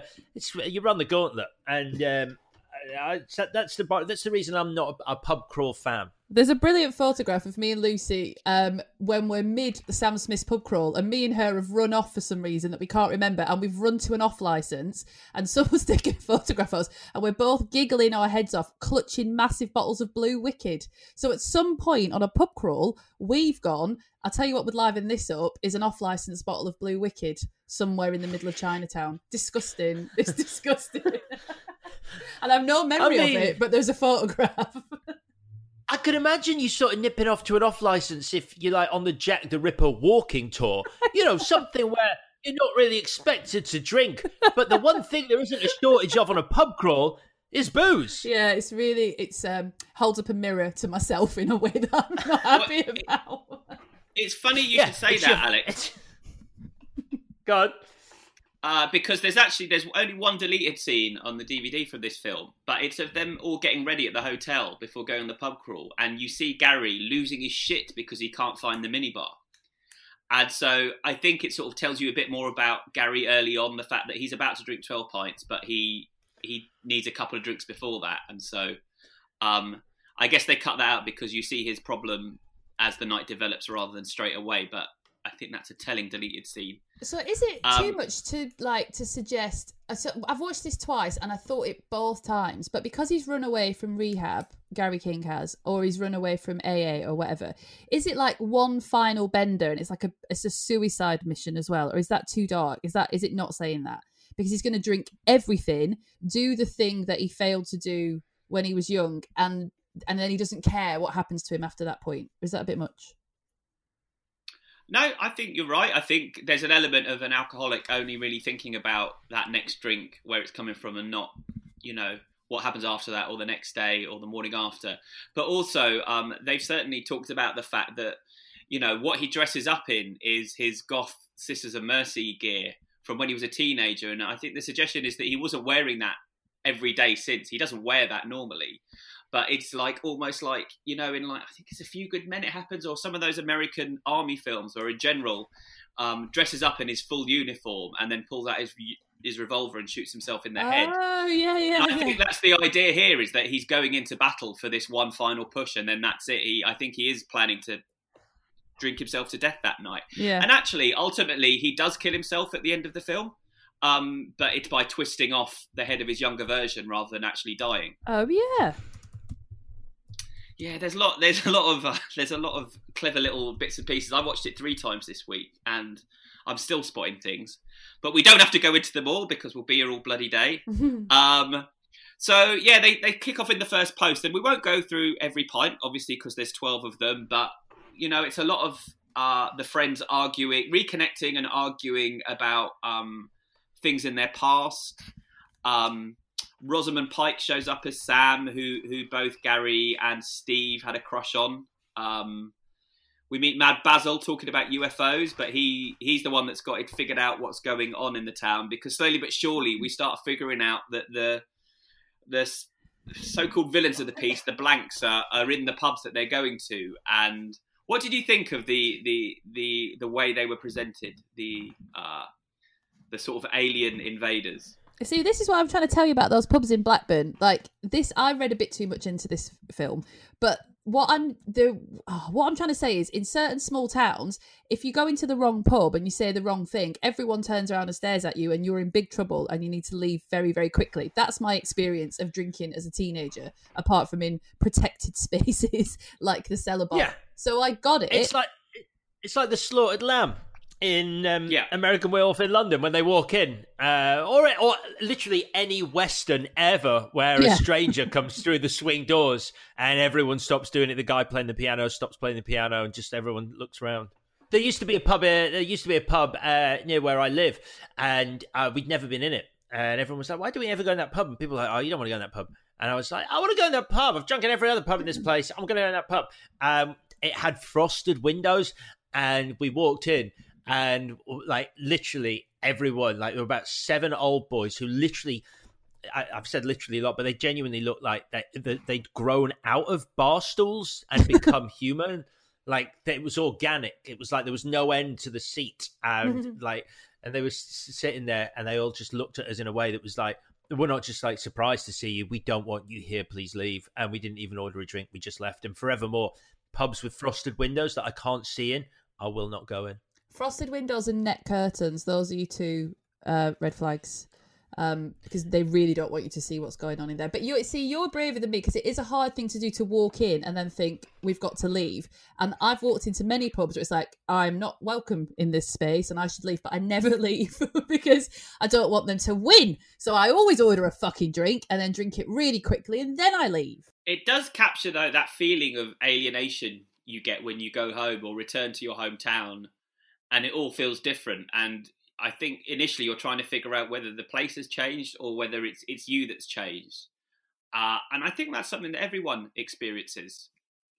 Or is it just me? No, it's not just you. I just don't go back enough to experience it any more than like once every 5 years. Yeah, I did it last year with my mates. We went back to York and I mean, you're going to experience that. But it is funny it is strange when you are in it at the time, and certain pubs you went to just aren't the change, or have become sort of homogenized. Like, there's a lot about the Starbucking of small towns in this film, and we definitely felt that with a couple of places that we went to. Yeah, I think it must be sad that today we live in a time where people aren't going to be able to do that, because the pubs I used to drink in, the Pig and Whistle in Leeds, that went years ago, got shut down, and then the Mansion in Roundy Park became a restaurant and wedding venue instead of an actual pub, so you can't drink there anymore. So both the pubs that I mainly used to drink in, I can't revisit and have that wave of nostalgia wash over me. Oh, but you've got new pubs now, haven't you, Alex? You've got new pubs now. Yeah, I do, and I protect them. Including, although I'm jumping ahead, including the famous Cock. Did you guys notice that the pub in this film is the famous Cock, which we frequent because it's near our studio, and that is the only famous Cock pub in the UK. Is it? Yeah. Or it certainly was when this film was being made, because Edgar says on the commentary, which I guess was 2003, he said that he lived in Islington near it, and he had to phone them up to ask permission to use their name. No. So that connects this podcast very directly to this movie. Oh, do you know, it's a sign, isn't it, of luck. I never thought I'd miss that pub, but I do miss that pub. They had a great selection of beers. It was the fact, I guess it was the... I get that TVs are important in pubs that play sports, and I don't mind like 3 or 4 or 7 like TVs on the walls, but they had one in every booth. Like don't talk, watch this.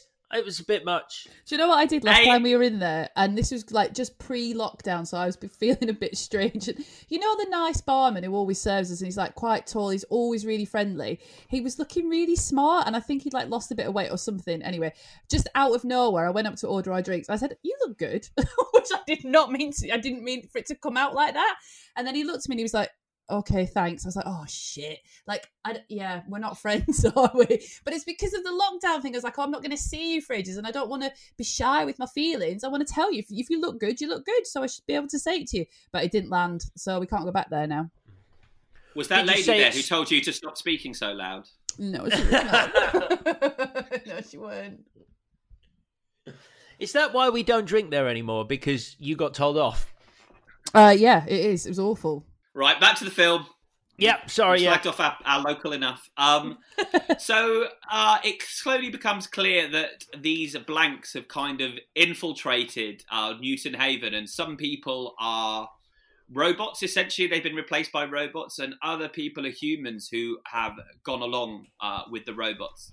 And we first discussed that they're robots via a pretty spectacular fight sequence in a bathroom where it becomes clear that you can knock their heads off, smash their heads like eggs, pull their arms off, and they're kind of like action figures is what Edgar said he was going for, that it was like, pulling apart your Action Man when you're a little kid. But what did you think of the action in the film? Repetitive, but fun. Well, yeah.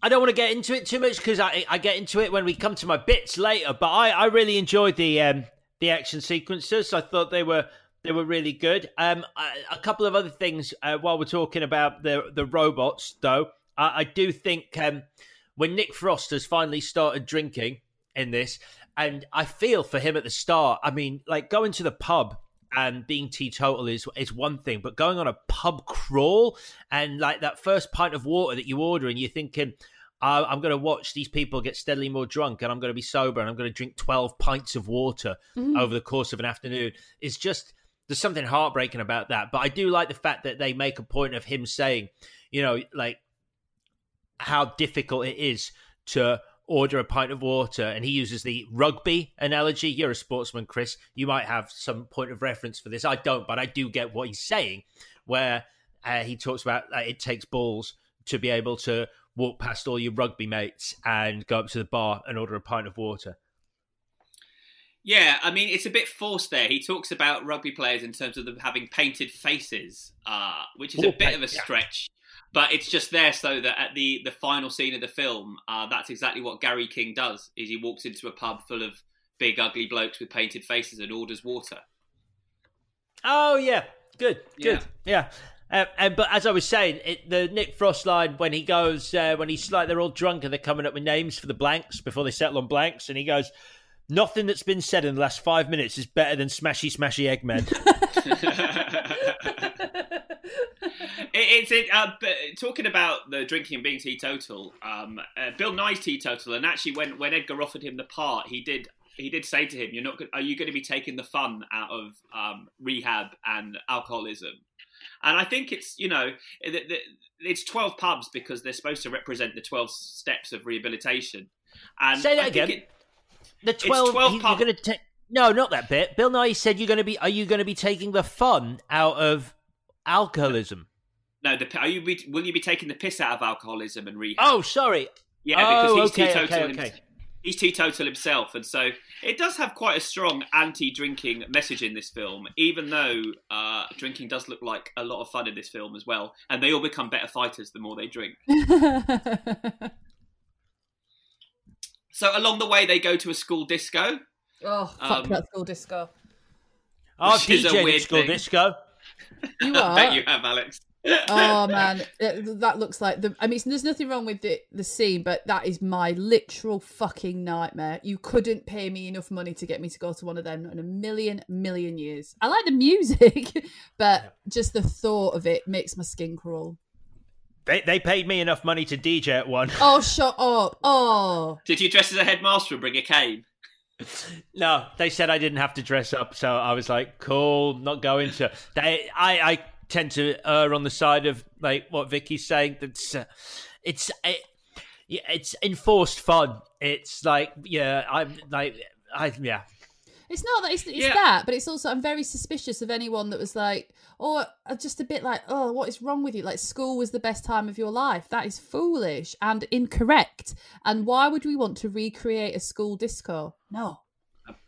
Again, that's the plot of the film, though, isn't it? School was the best days of this guy's life.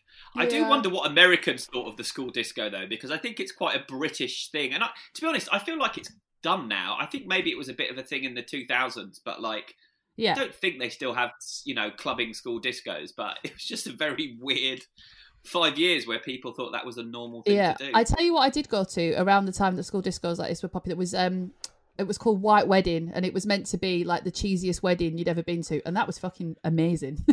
So everyone, that sounds like a great idea. It's brilliant. It wasn't far from you. It was somewhere near Archway, and everyone would dress up in like we'd go down the charity shop, get like a cheap wedding dress or whatever, and there was a buffet. It was so good, and it's the same music as the school disco, but you don't have to wear like a slutty skirt and get off with someone dreadful.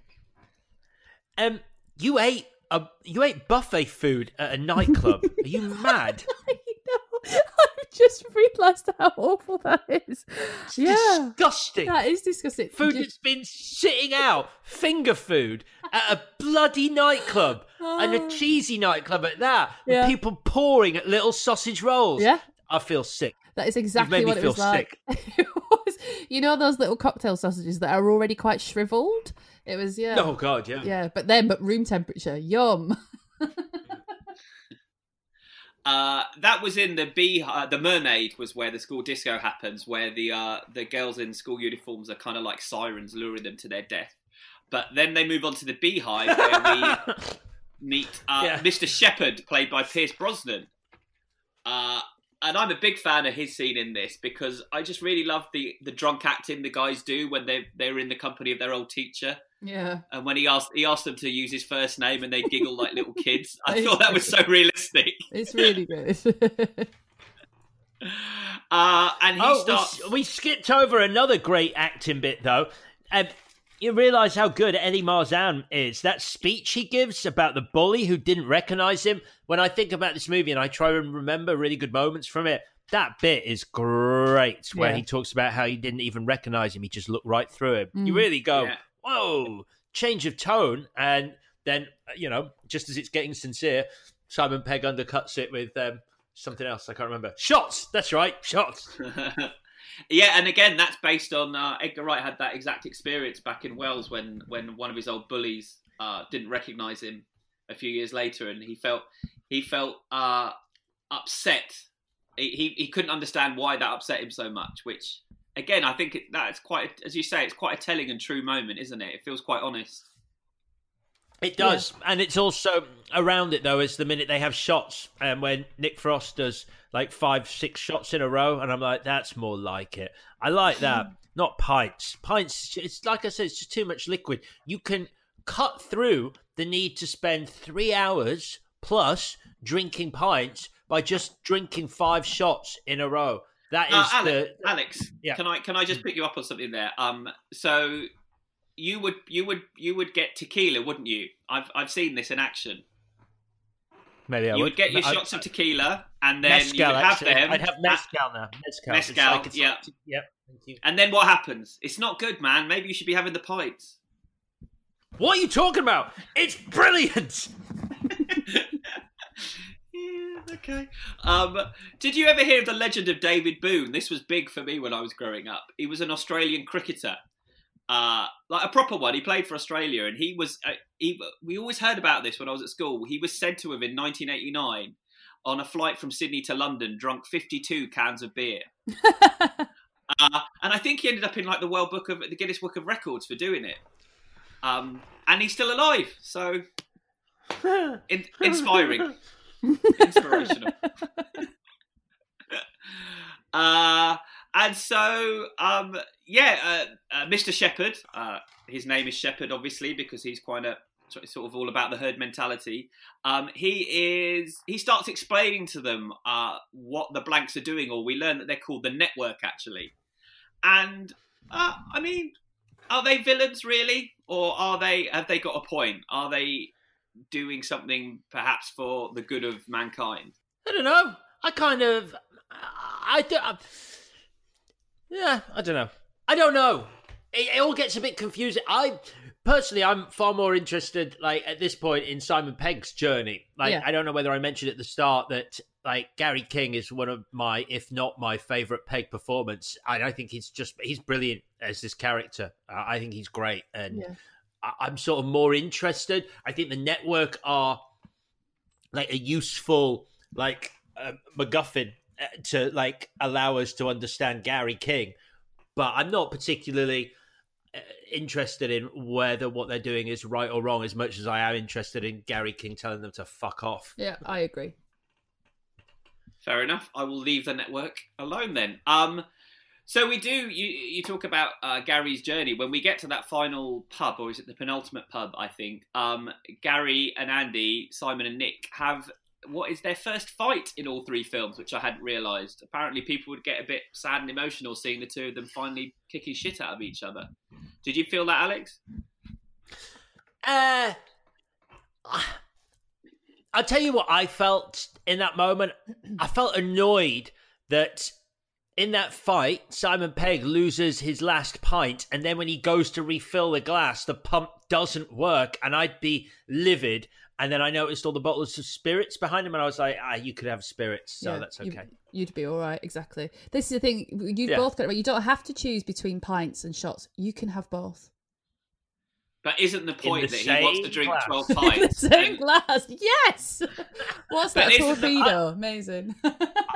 Is that got a name? I once had vodka with a beer mixer, which was fairly unpleasant. Yeah, a torpedo. Yeah, is that what it's called? I didn't. Right. Where you actually drop the whole shot glass in. Yeah. I went through a horrible period of doing Jaeger bombs. This was a while ago, just for reference, where you'd put the shot of Jaeger in a glass of Red Bull. Yum. Yeah, that was. Yeah, it was actually. I don't know. This is the thing. I don't like them, but if anyone ever says to me, "Do you want a Jaeger bomb?" I say yes. I never, ever, ever say no, which is problematic. But they are gross, and I would never order one for myself. But I would never turn one down. But isn't the point that it has to be 12 pints for him? He has to get that 12th pint, and then isn't the point also that he shouldn't get that final pint? Like, very purposely, they will not let him have that final pint. He doesn't complete his mission. Yeah. I just remembered I got into an argument with a guy. I went to a cocktail bar once, and I ordered a Jaeger bomb, and he went, "Well, not that kind of bar," and I was livid. I was like, I literally look outside the window. Where are you? Where do you think this bar is? This bar isn't in a nice area. This bar isn't like we're a cocktail bar. I'm like, you can make a Jaeger. Have you got the ingredients? Yeah, you've got the fucking ingredients for a Jaeger bomb. So you're not making it on principle. Whatever your principles are, they're wrong. Make me a fucking Jaeger bomb. You were in a Wetherspoons in Southend, and then you got the shit kicked out of you. Is that what happened, idiot? Wetherspoons carpet tastes gross. So we get to the World's End, and Bill Nighy appears as the voice of God. I think this scene really captures the frustration of arguing with a drunk person when they are going back and forth. But I don't know, did you feel like it's a bit of an anticlimax for an action comedy to kind of end on what is essentially an argument? Yeah, I don't like this scene, not one bit. I love hearing Bill Nighy's voice, but a long negotiation, just first of all, what happened to Show Don't Tell to prove that humans are ridiculous if it was quick, I'd be like, okay, it's a bit of a cop-out, but fine. It's not, it's long, and it's all talking, and then they just pack up and leave. It's like, really? I don't know. There are things that they could have picked up along the way, tokens, I don't know what they are, to show the aliens how ridiculous human beings are, not to talk to them about it and convince them to leave. But I think the point is, a bit like what Chris said, it's like, it's a drunk argument. And the fact that Gary's drunk and like, you say stupid things when you're drunk, and ultimately, did he really want the network to leave? Like, had he thought it through, or was he just like so belligerently sticking to his point of view that he ended up doing what he did? I don't know. I totally understand where you're coming from, V, and a lot of people have said to me when I've talked to them about this scene, which I really like, they're like, it goes on too long, and it is a long conversation. But I like that. I quite like the fact that it's like, the film ends with a man debating with like 3 lights in the sky. I'm quite into that. And so the network leave, and then we have a prologue in which we learn that the network left with all their technology, and so we're in kind of a technological apocalypse now, sending us all back to the Dark Ages. The Blanks rebooted, and they're kind of like, there's some weird stuff going on. I don't really understand the point they're trying to make about are the Blanks like second-class citizens experience experiencing racism now, and is Gary kind of championing that by leading a group of them around in a sort of Mad Max style? I can't really understand what the ending's telling me. Any thoughts about that? No, I don't know. I like the fact that I like Nick Frost sitting around the fire, but I have no idea what it was trying to say. It's the setup for the final joke, which we've talked about, which is brilliant, about Simon Pegg going into the bar and doing the manliest thing in the world, which is ordering 5 glasses of water. And he's got his shit together, and that's great. But I think the whole thing is a setup for that joke. And to go back to the nostalgia thing, I know the whole thing is like nostalgia's bad, is what you said earlier, but he's standing in that bar, and the blanks he's got with him are the blanks of his 16-year-old school friends. Like, so he's basically got his gang back together. They're just like the kids, like the blank versions of the 16-year-olds. And so nostalgia's kind of worked out for him because he seems happy and he's not drinking anymore, and he's got his friends back, but they're blanks. Yeah, so although the message of the film is don't look back, don't go back, for Gary, actually, he got what he wanted by that actually happening. So is it a big fat contradiction? I don't know. I think it's just so... I know they were never going to make a sequel, but for me it screams, ooh, sequel, because I quite like this sort of post-apocalyptic Mad Max world with human and blank war and Gary leading his blanks into battle against these like thugs. But yeah, I think I just sort of attached like, ooh, I wonder what's next to everything without ever sort of considering the fact it'll never be a thing. Never be. Any more about that one before we get to the bits? The drinks joke, the Dr. Inc, where he goes, I've got to see, got an appointment with Dr. Inc. That's an actual bar in London, or it used to be on the South Bank, called Dr. Inks, that I think actually Edgar Wright saw it, and that's where he got the idea for that joke from in the film. So it's called, I actually looked it up, so I was like, I wonder if it's still there. It's not, it's called Fountain and Ink now, which is a travesty in the world of puns.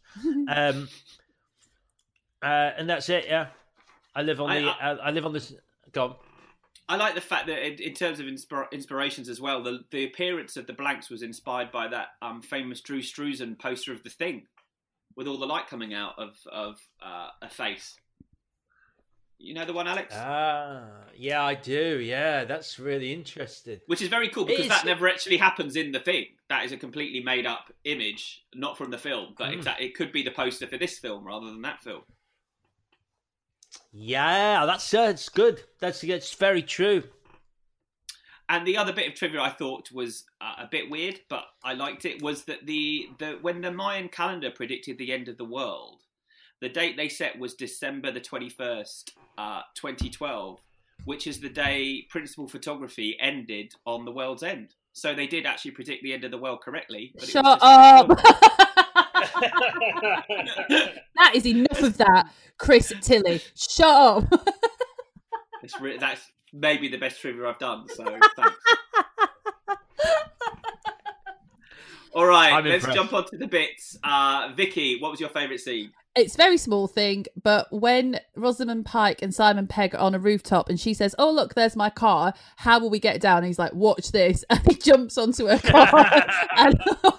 and you think he's going to roll off it and it's going to be super cool. And obviously every single window smashes and he sets the alarm off and he's like, put his back out. It's very funny.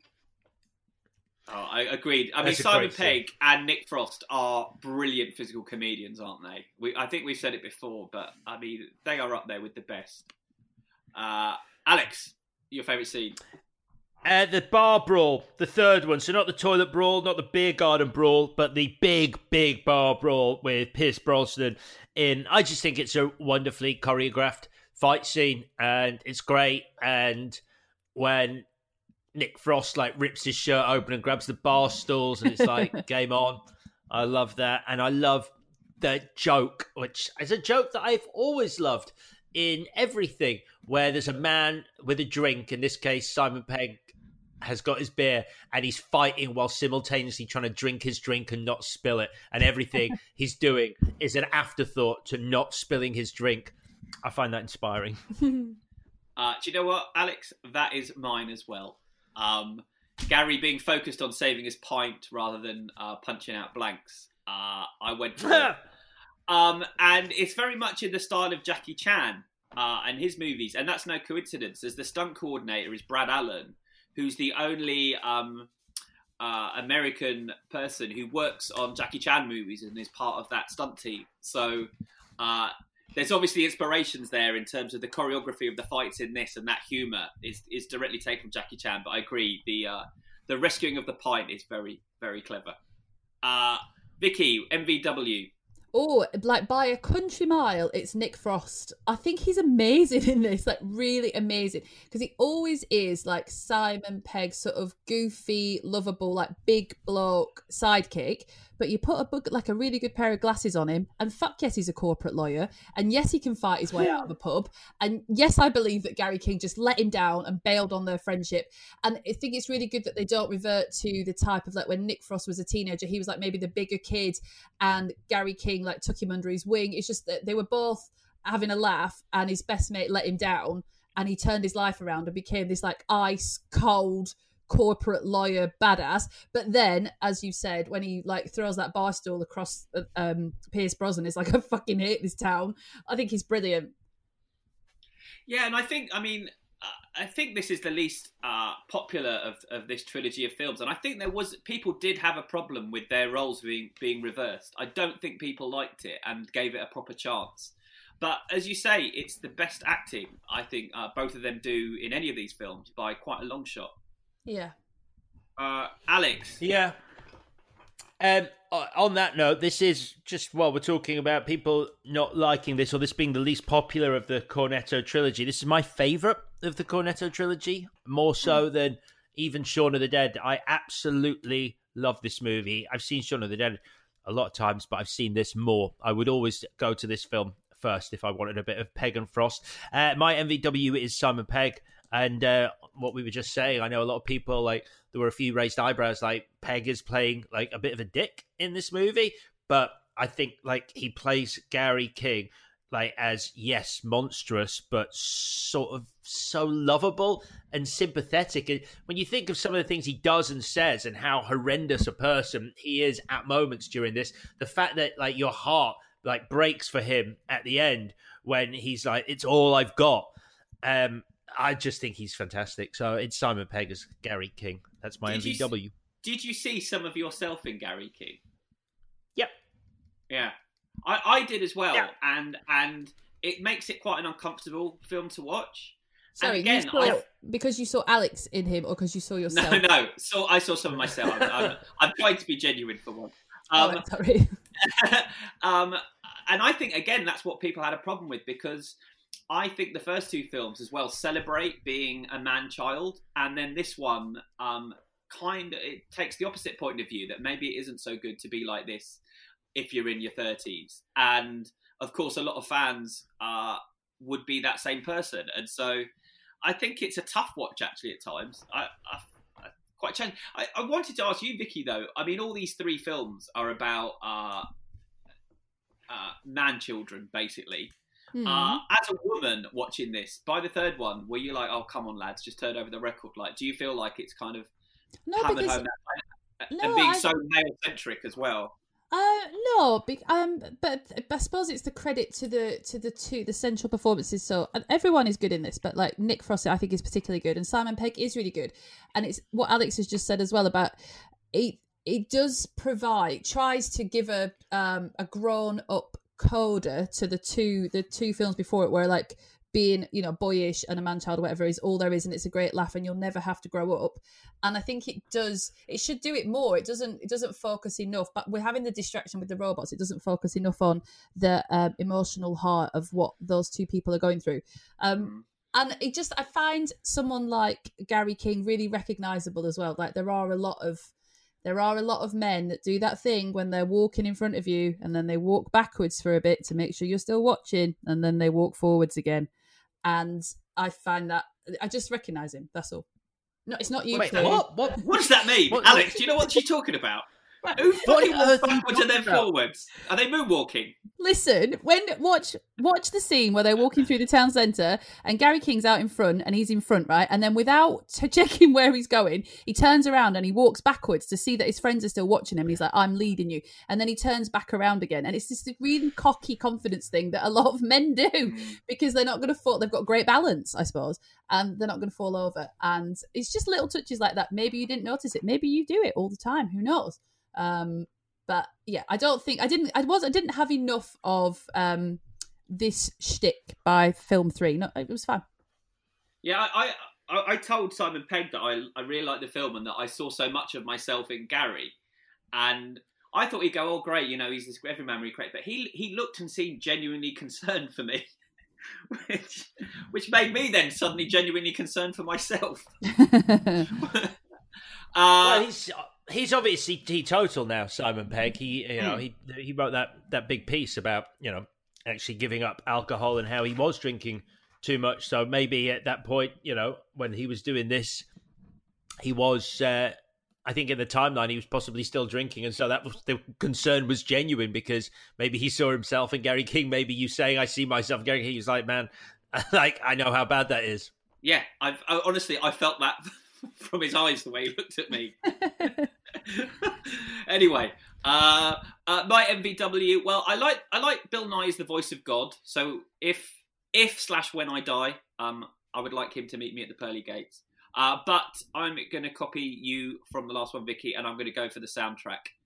I mean, I just love it. Primal Scream, Suede, Pulp, Teenage Fan Club, even stuff like Teenage Fan Club and Spiral Carpets that were not maybe the bigger bands of that era, but they were the best bands. And this was my playlist then, and it probably is still now. The bit where Loaded comes on by Primal Scream at the start after the montage, and I was like, I'm back. I'm here in this movie. That and the music cue of So Young by Suede when they're that is so good. Oh my God. Such a good scene. That was I wanted so to sort of good. be my seat. I wanted to be up walking with them when that happened. But it's for me that my memory of that song isn't like I love a power walk, I love a slow mo walk, but that whole album, that song isn't that to me. But to see it done like that, it's like to have a different view on that song. Amazing. And obviously, like the lyrics and the titles of the songs are telling the story a bit like the Pubs, but it doesn't feel shoehorned at all. Like they all feel like natural fits. Even the fact that it's Kylie Minogue doing "Step Back in Time" for the school disco, it's perfect on every single level. So yeah, I'm going for the soundtrack. And what would you change, Vicky? Since we're talking about female characters, can we please not have Rosamund Pike saying "Oh crumbs" like a fucking like Richard Curtis sap English Rose fucking bullshit? No one talks like that apart from primary school teachers, which I don't think she is. Vicky, you've not met Rosamund Pike, have you? She would definitely say "Oh crumbs." Really? No, that's a shame because I like Rosamund Pike. Well, don't hold it against her. I do.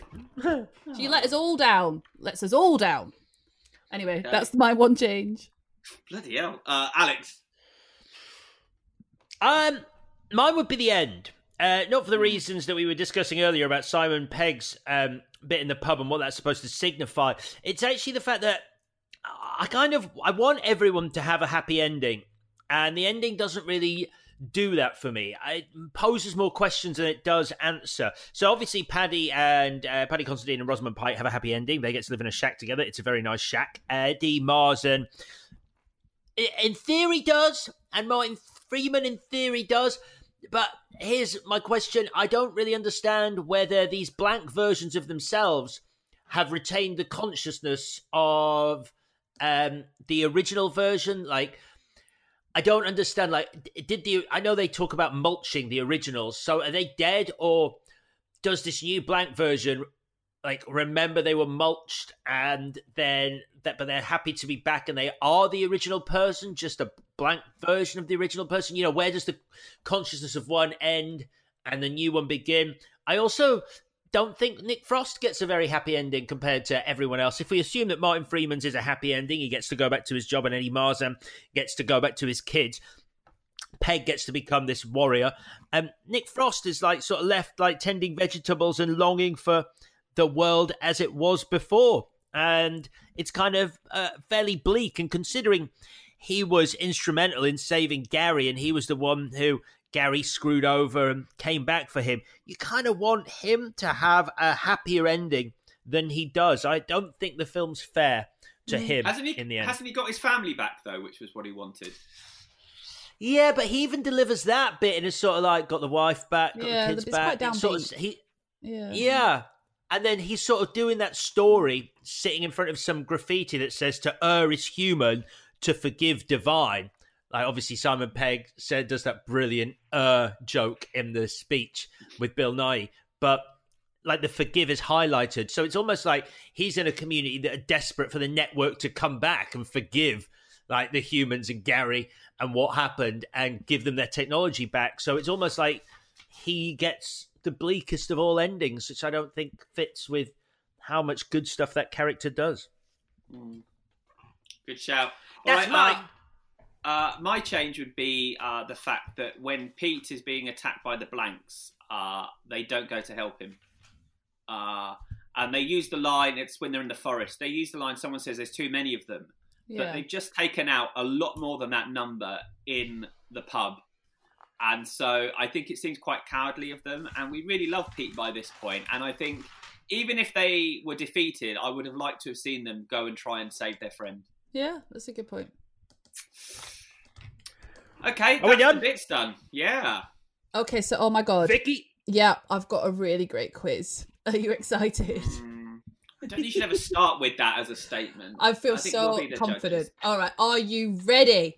Okay, yeah. So how well do you know each other when it comes to the end of the world? Last night, I asked you both a set of questions, and now you're going to guess each other's answers. So it's a little bit like Mr. and Mrs., but it's more sort of end times focus, and also we're not on a Hindu, which is a fucking shame.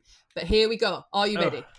Shut up. I'm just going to throw this out there. I can't remember my own answers, so it's unlikely I'm going to remember Chris's. You're not remembering Chris's, you're guessing Chris's, okay? Alex never understands the bloody quizzes. It's actually every fucking week. Is he secretly a fucking He's a idiot? simpleton. He's a simpleton. Yeah. He always says, "Oh, I'm a simple guy. I'm a simple guy." Yeah, you're right. Yeah, He's a fucking blank. He's a fucking blank. Right, Chris. I'll start with you. So I'm guessing. So do you want me to try and remember? We know the joke, Alex. Move on. Chris, I'll start with you as the brains of the operation. Okay, so Chris, I asked Alex to imagine it's the end of the world, only he's got a place in a bunker to hide from it all. Lucky him.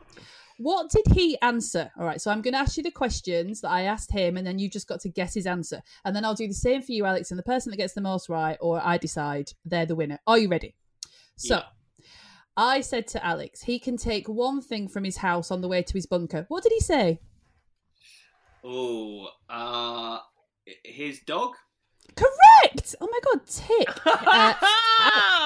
Simon the dog. Wow! Alex Simon answered. the dog is the right Simon answer. the dog, right answer. Okay, question 2. Alex is allowed to take one type of tinned food into the bunker to wait out the apocalypse. What did he take? Oh, geez, tinned food. Yeah. What's tinned food that Alex would eat? I'd say tinned fruit. Oh my God, you're right! Really? Yeah, he said pineapple slices. I'm going to give you that. Yeah. Amazing. You got to keep healthy. It'd keep you healthy, wouldn't it? Damn right. Yeah, you got some vitamin C in there, and they work well with savoury or sweet. Correct. Bosh. I'm so glad you think that. I hate it when people won't mix sweet and savoury. What weak people. Never. You never mix sweet and savoury? No, that says madness. So much about how you experience You never life. had jam on toast, Chris? No. Don't want pineapple on my pizza. Oh, God.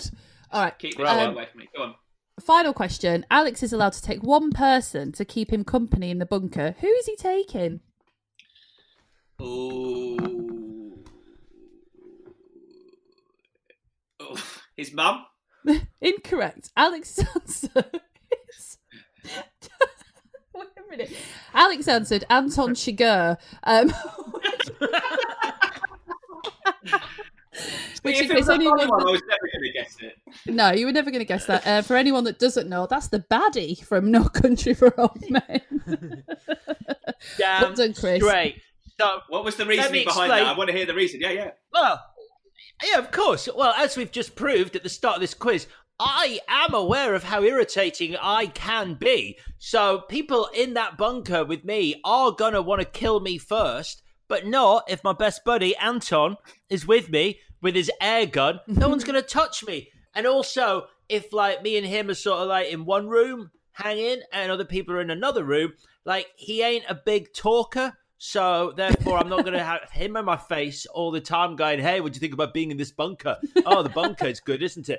I'd be like, shut up, man. And he'd be like, okay, I'll flip a coin. Oh, I've shut up. I'd be like, yeah, exactly. Shut up. Yeah, okay, great. So, Chris, you got 2 out of 3, which is a really, really strong performance. Let's see if Alex can do any better. Alex, have you understood the rules of the quiz now? Can I put some questions to you? Are you ready? Alex. True. Wait. Alex, I asked Chris to imagine it's the end of the world, only he's running for his life on the fire-strewn streets. Poor him. What did he answer? No room at the inn, Chris. Go on. Okay, where is the first place he would head for? False. Do you want to guess again? Where's the first place he would head for? Yeah. Crystal Palace Football Ground. Oh, that's a good answer. Incorrect, unfortunately. Chris would head for the studio to do a last podcast inspired by the fire consuming the world and making the world end. Can you guess what the podcast would be? The episode... Go on. Can I guess what the podcast would be? What Explain would the question. It would be our podcast, you know, the one we do every week. And it would be 2 films that were fire themed, so something versus something. What would he choose? Backdraft and the Towering Inferno. Oh, so close. Backdraft versus Ladder 49. Anyway, you got the question wrong. So let's not worry about that. Okay, second question. Chris passes a home base on his way to the studio. What weapon does he take from home base? Wallpaper. No, incorrect. I'm going to wait, hang on. Is there options? Go on. Give me more of a clue. I to be honest, I really want to, but I don't understand his answer. I don't know what this is. So I just have to read it verbatim, but I don't know what this means. Do you want me to read it? He said to me, he would take a Stanley 131-piece tool set because it's practical, lethal, doesn't require too much power, and it's not too heavy. And I don't know what that is. What do you not understand about that, Vicky? It's a set of 131 tools. I didn't even know there was 131 tools in the world. But there's not 131 tools in the whole world, is there? Like, there's... Yeah, I've got 7 screwdrivers, so that's 7. I'm guessing from this that you didn't do what I did, Vicky, which was go on the home base website and actually figure out exactly what I wanted. No, I did not do that. And also, Chris said he'd nab a log cabin and a hot tub for when this Armageddon thing all blows over. So that's nice. Final question. What one thing would Chris trade sexual favours for with a demented biker gang? Like a glass of water, someone's hair, like anything, just like any. He probably would just.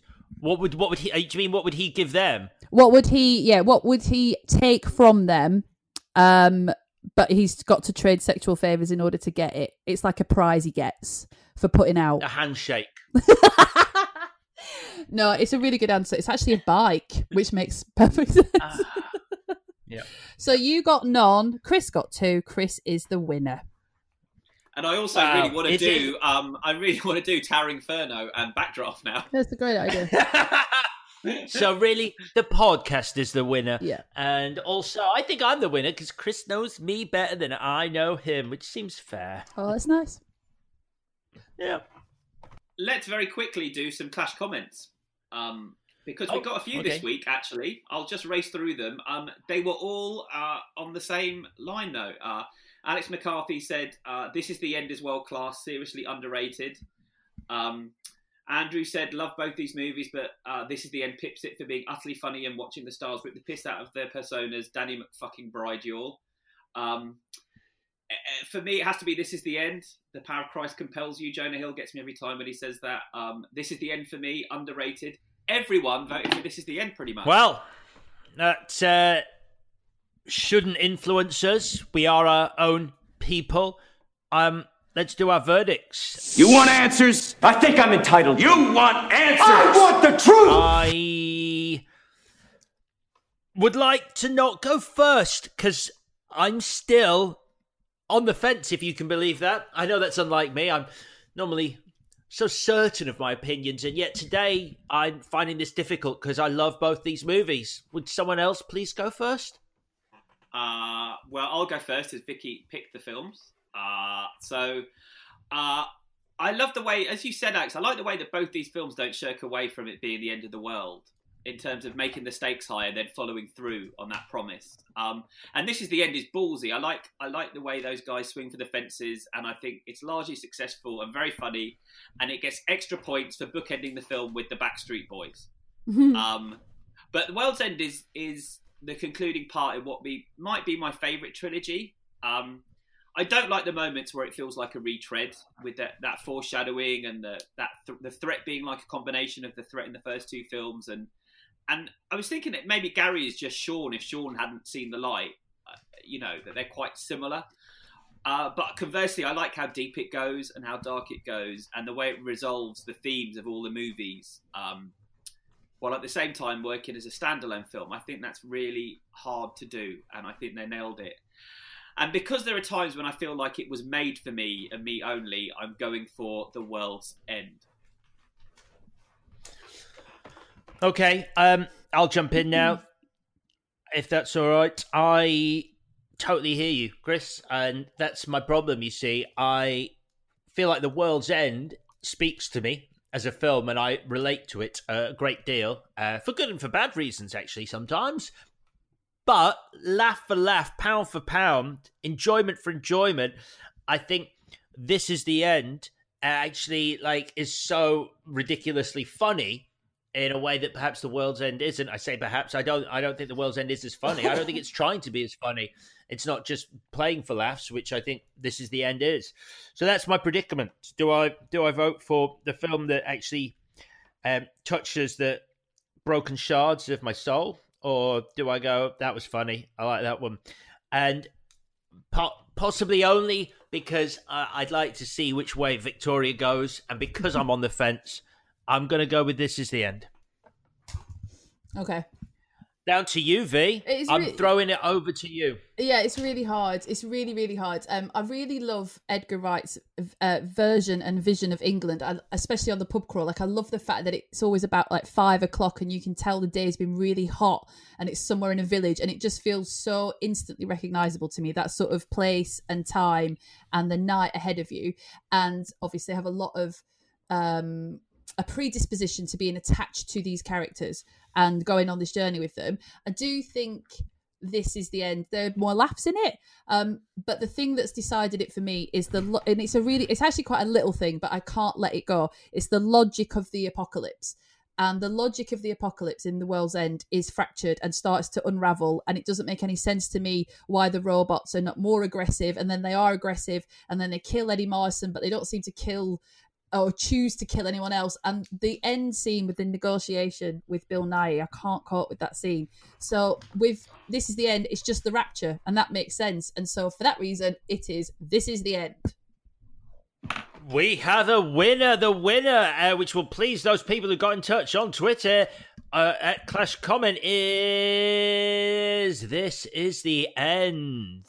Wow. Okay. Chris, how you feeling about that?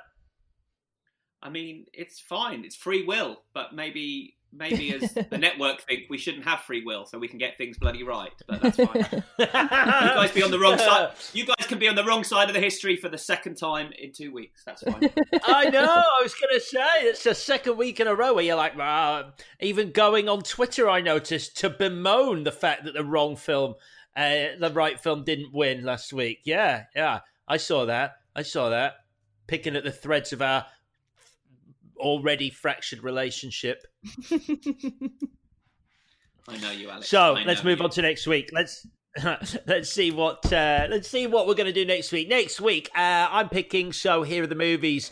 Which way am I going to do these? Chris, I'm going to give you Fatal Attraction. Ooh, Victoria, sexy. I'm going to give you. I'm giving you Basic Instinct. Oh, sexier. It is. It is sexier. It really is sexier. All right, those are your movies. Fatal Attraction and Basic Instinct. That's what we're talking about in a week's time from now. Thank you for listening. Please do rate and review us. It means a lot and helps us out a great deal. And also subscribe to us. That would be awesome too. On Apple, Spotify, or wherever you get your podcasts. We'll be back in a week talking Fatal Attraction and Basic Instincts. Bye-bye for now.